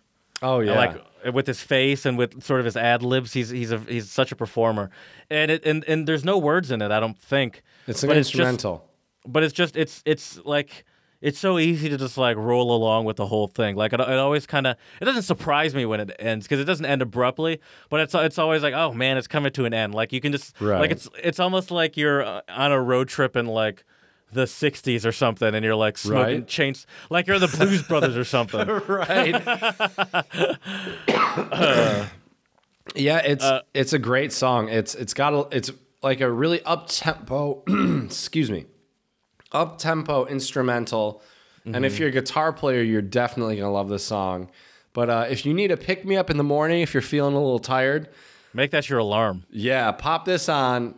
I don't think you will ever start your day with your feet out of the window if you're listening to this song. That's for sure. No, you'll start your day shaking, jumping. You'll jump out of your bed shaking. Right. And what's interesting about him as a guitar player is if you watch the video, sorry, I'm going to nerd out for a minute. If you watch the video, he actually uses a thumb pick. So a thumb pick it's like this piece of plastic, you wrap it around your thumb and it comes down like this, right? So what that means is your fingers are free because a regular pick you have to hold like this, right? Well, really like this, but a thumb pick, it's different. And I think he might have also used finger picks, which is usually what they use for banjo. Some guitar players use them. And it's like a hook, metal hook that goes down this way. But it gives the tried guitar a the different... finger? I have. Have you tried the They're finger not pick? for me. It feels It's unnatural. Yeah. But, Yeah, that makes sense. Yeah. But it's just fun watching him play. And you're right. He makes a lot of great guitar faces. And he is definitely one hell of a performer, for sure. Yeah. I've heard of the Three Kings, but I've never really heard much of his music. Right. And he was a huge influence on Eric Clapton, Jimi Hendrix, Stevie Ray Vaughan. And sadly, he died fairly young. But they, I think he was in his 30s, wasn't he? yeah. and they called him the Texas Cannonball because he was a big dude from Texas. Yeah, and he was literally built like a cannonball. He was very round. Yeah. But yeah. So check that out on our Twitter, Untranslatable1. We hope you enjoy it. It is an absolutely fantastic song. We figured we could not have a song on the pod and not have it be one of the Three Kings. So there you go. Of course. All right, Jared. So time for a little check quiz for you. Our next episode, I will start to give you more useful survival phrases because you will be here very soon. Run a countdown. Exactly. That's true. But this one today is still context related. So the word is hudebni nastroya. Hudebni It sounds like it would be some form of a celebratory term. Mm-mm. It does sound like it, but that's not what it is. Is it Negro music? Check for Negro music? It is not. I wonder if they have a phrase.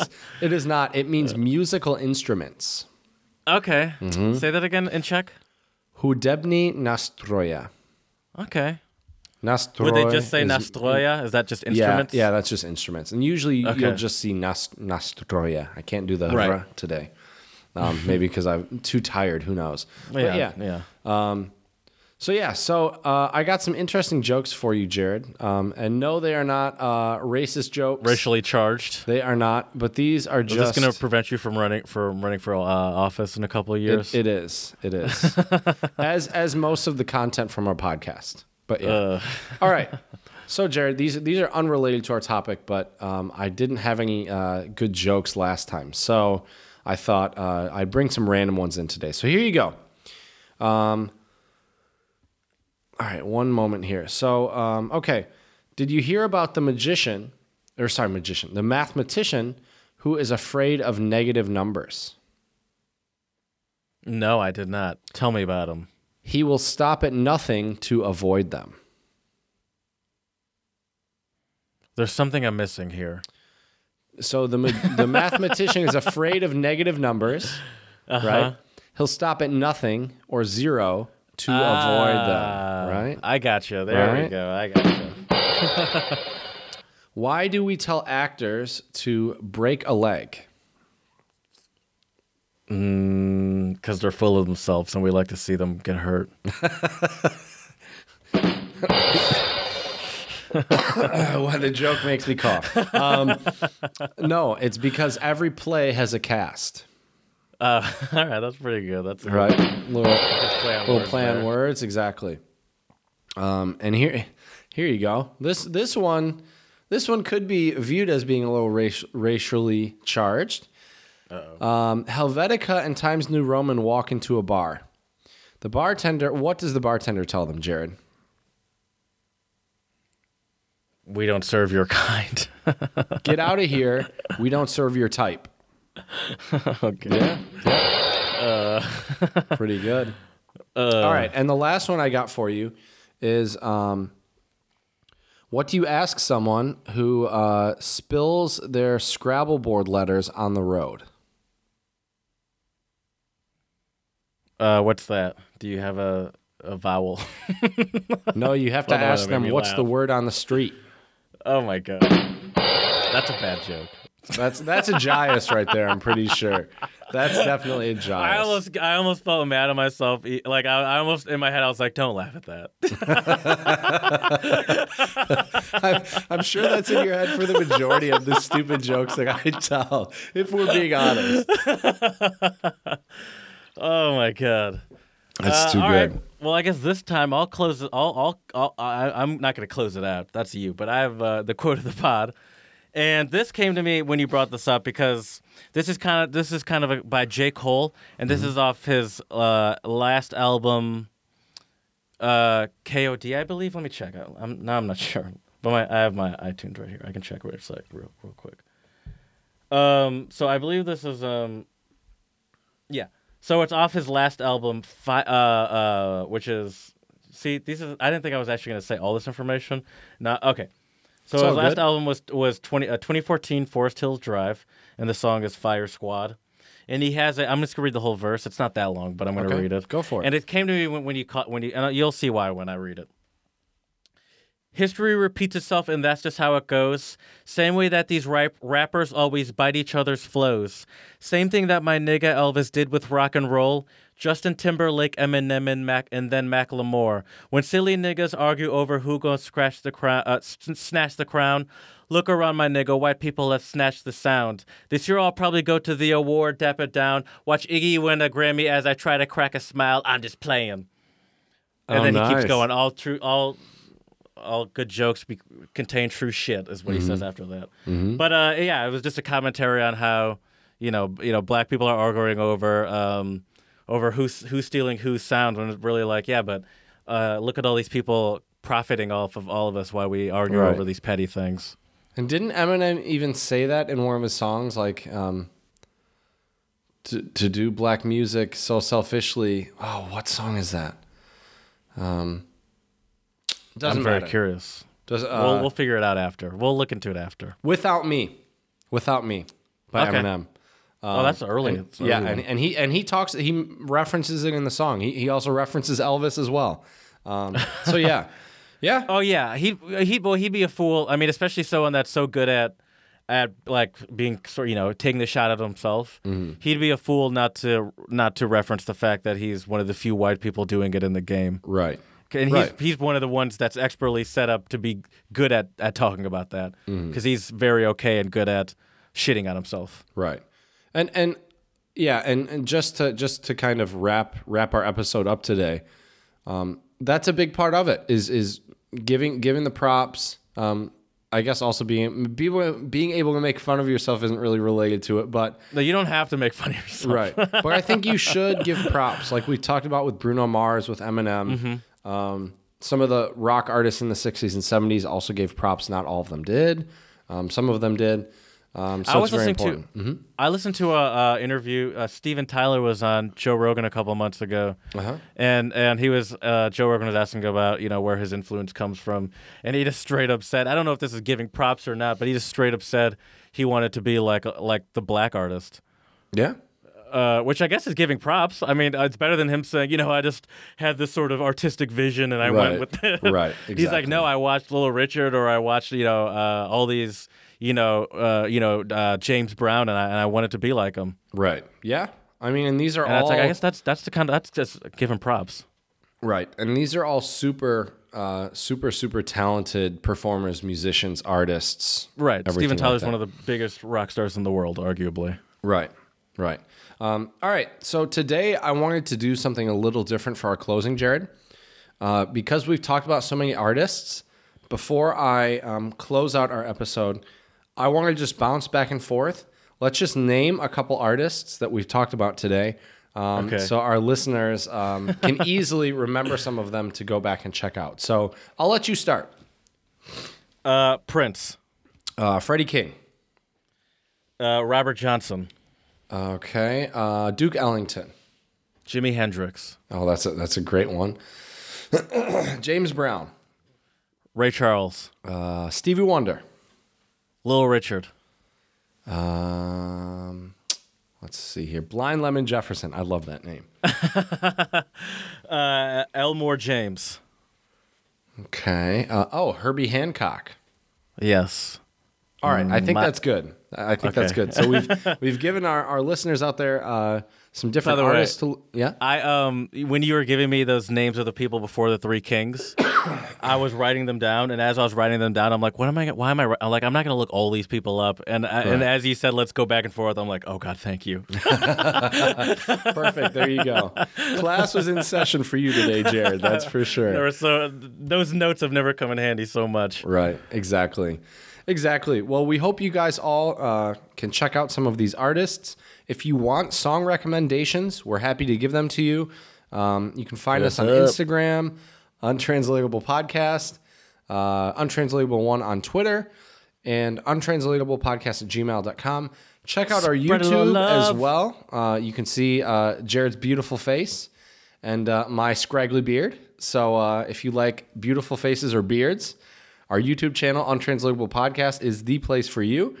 And we have one other exciting announcement for today, and that is that we will be appearing in a very newly released episode for the Expat Cast with Nicole. She's an amazing woman. It's a great podcast. Give it a listen, guys. Spread some love. Show some support. Once again, it's the Expat Cast. It will be out, I believe, on Thursday. Is that right, Jared? You betcha. All right, perfect. So check that out, and we're looking forward to hearing from all of you. We hope you enjoy. Thanks a lot. And as we say here at the Untranslatable Podcast, Yakuyama.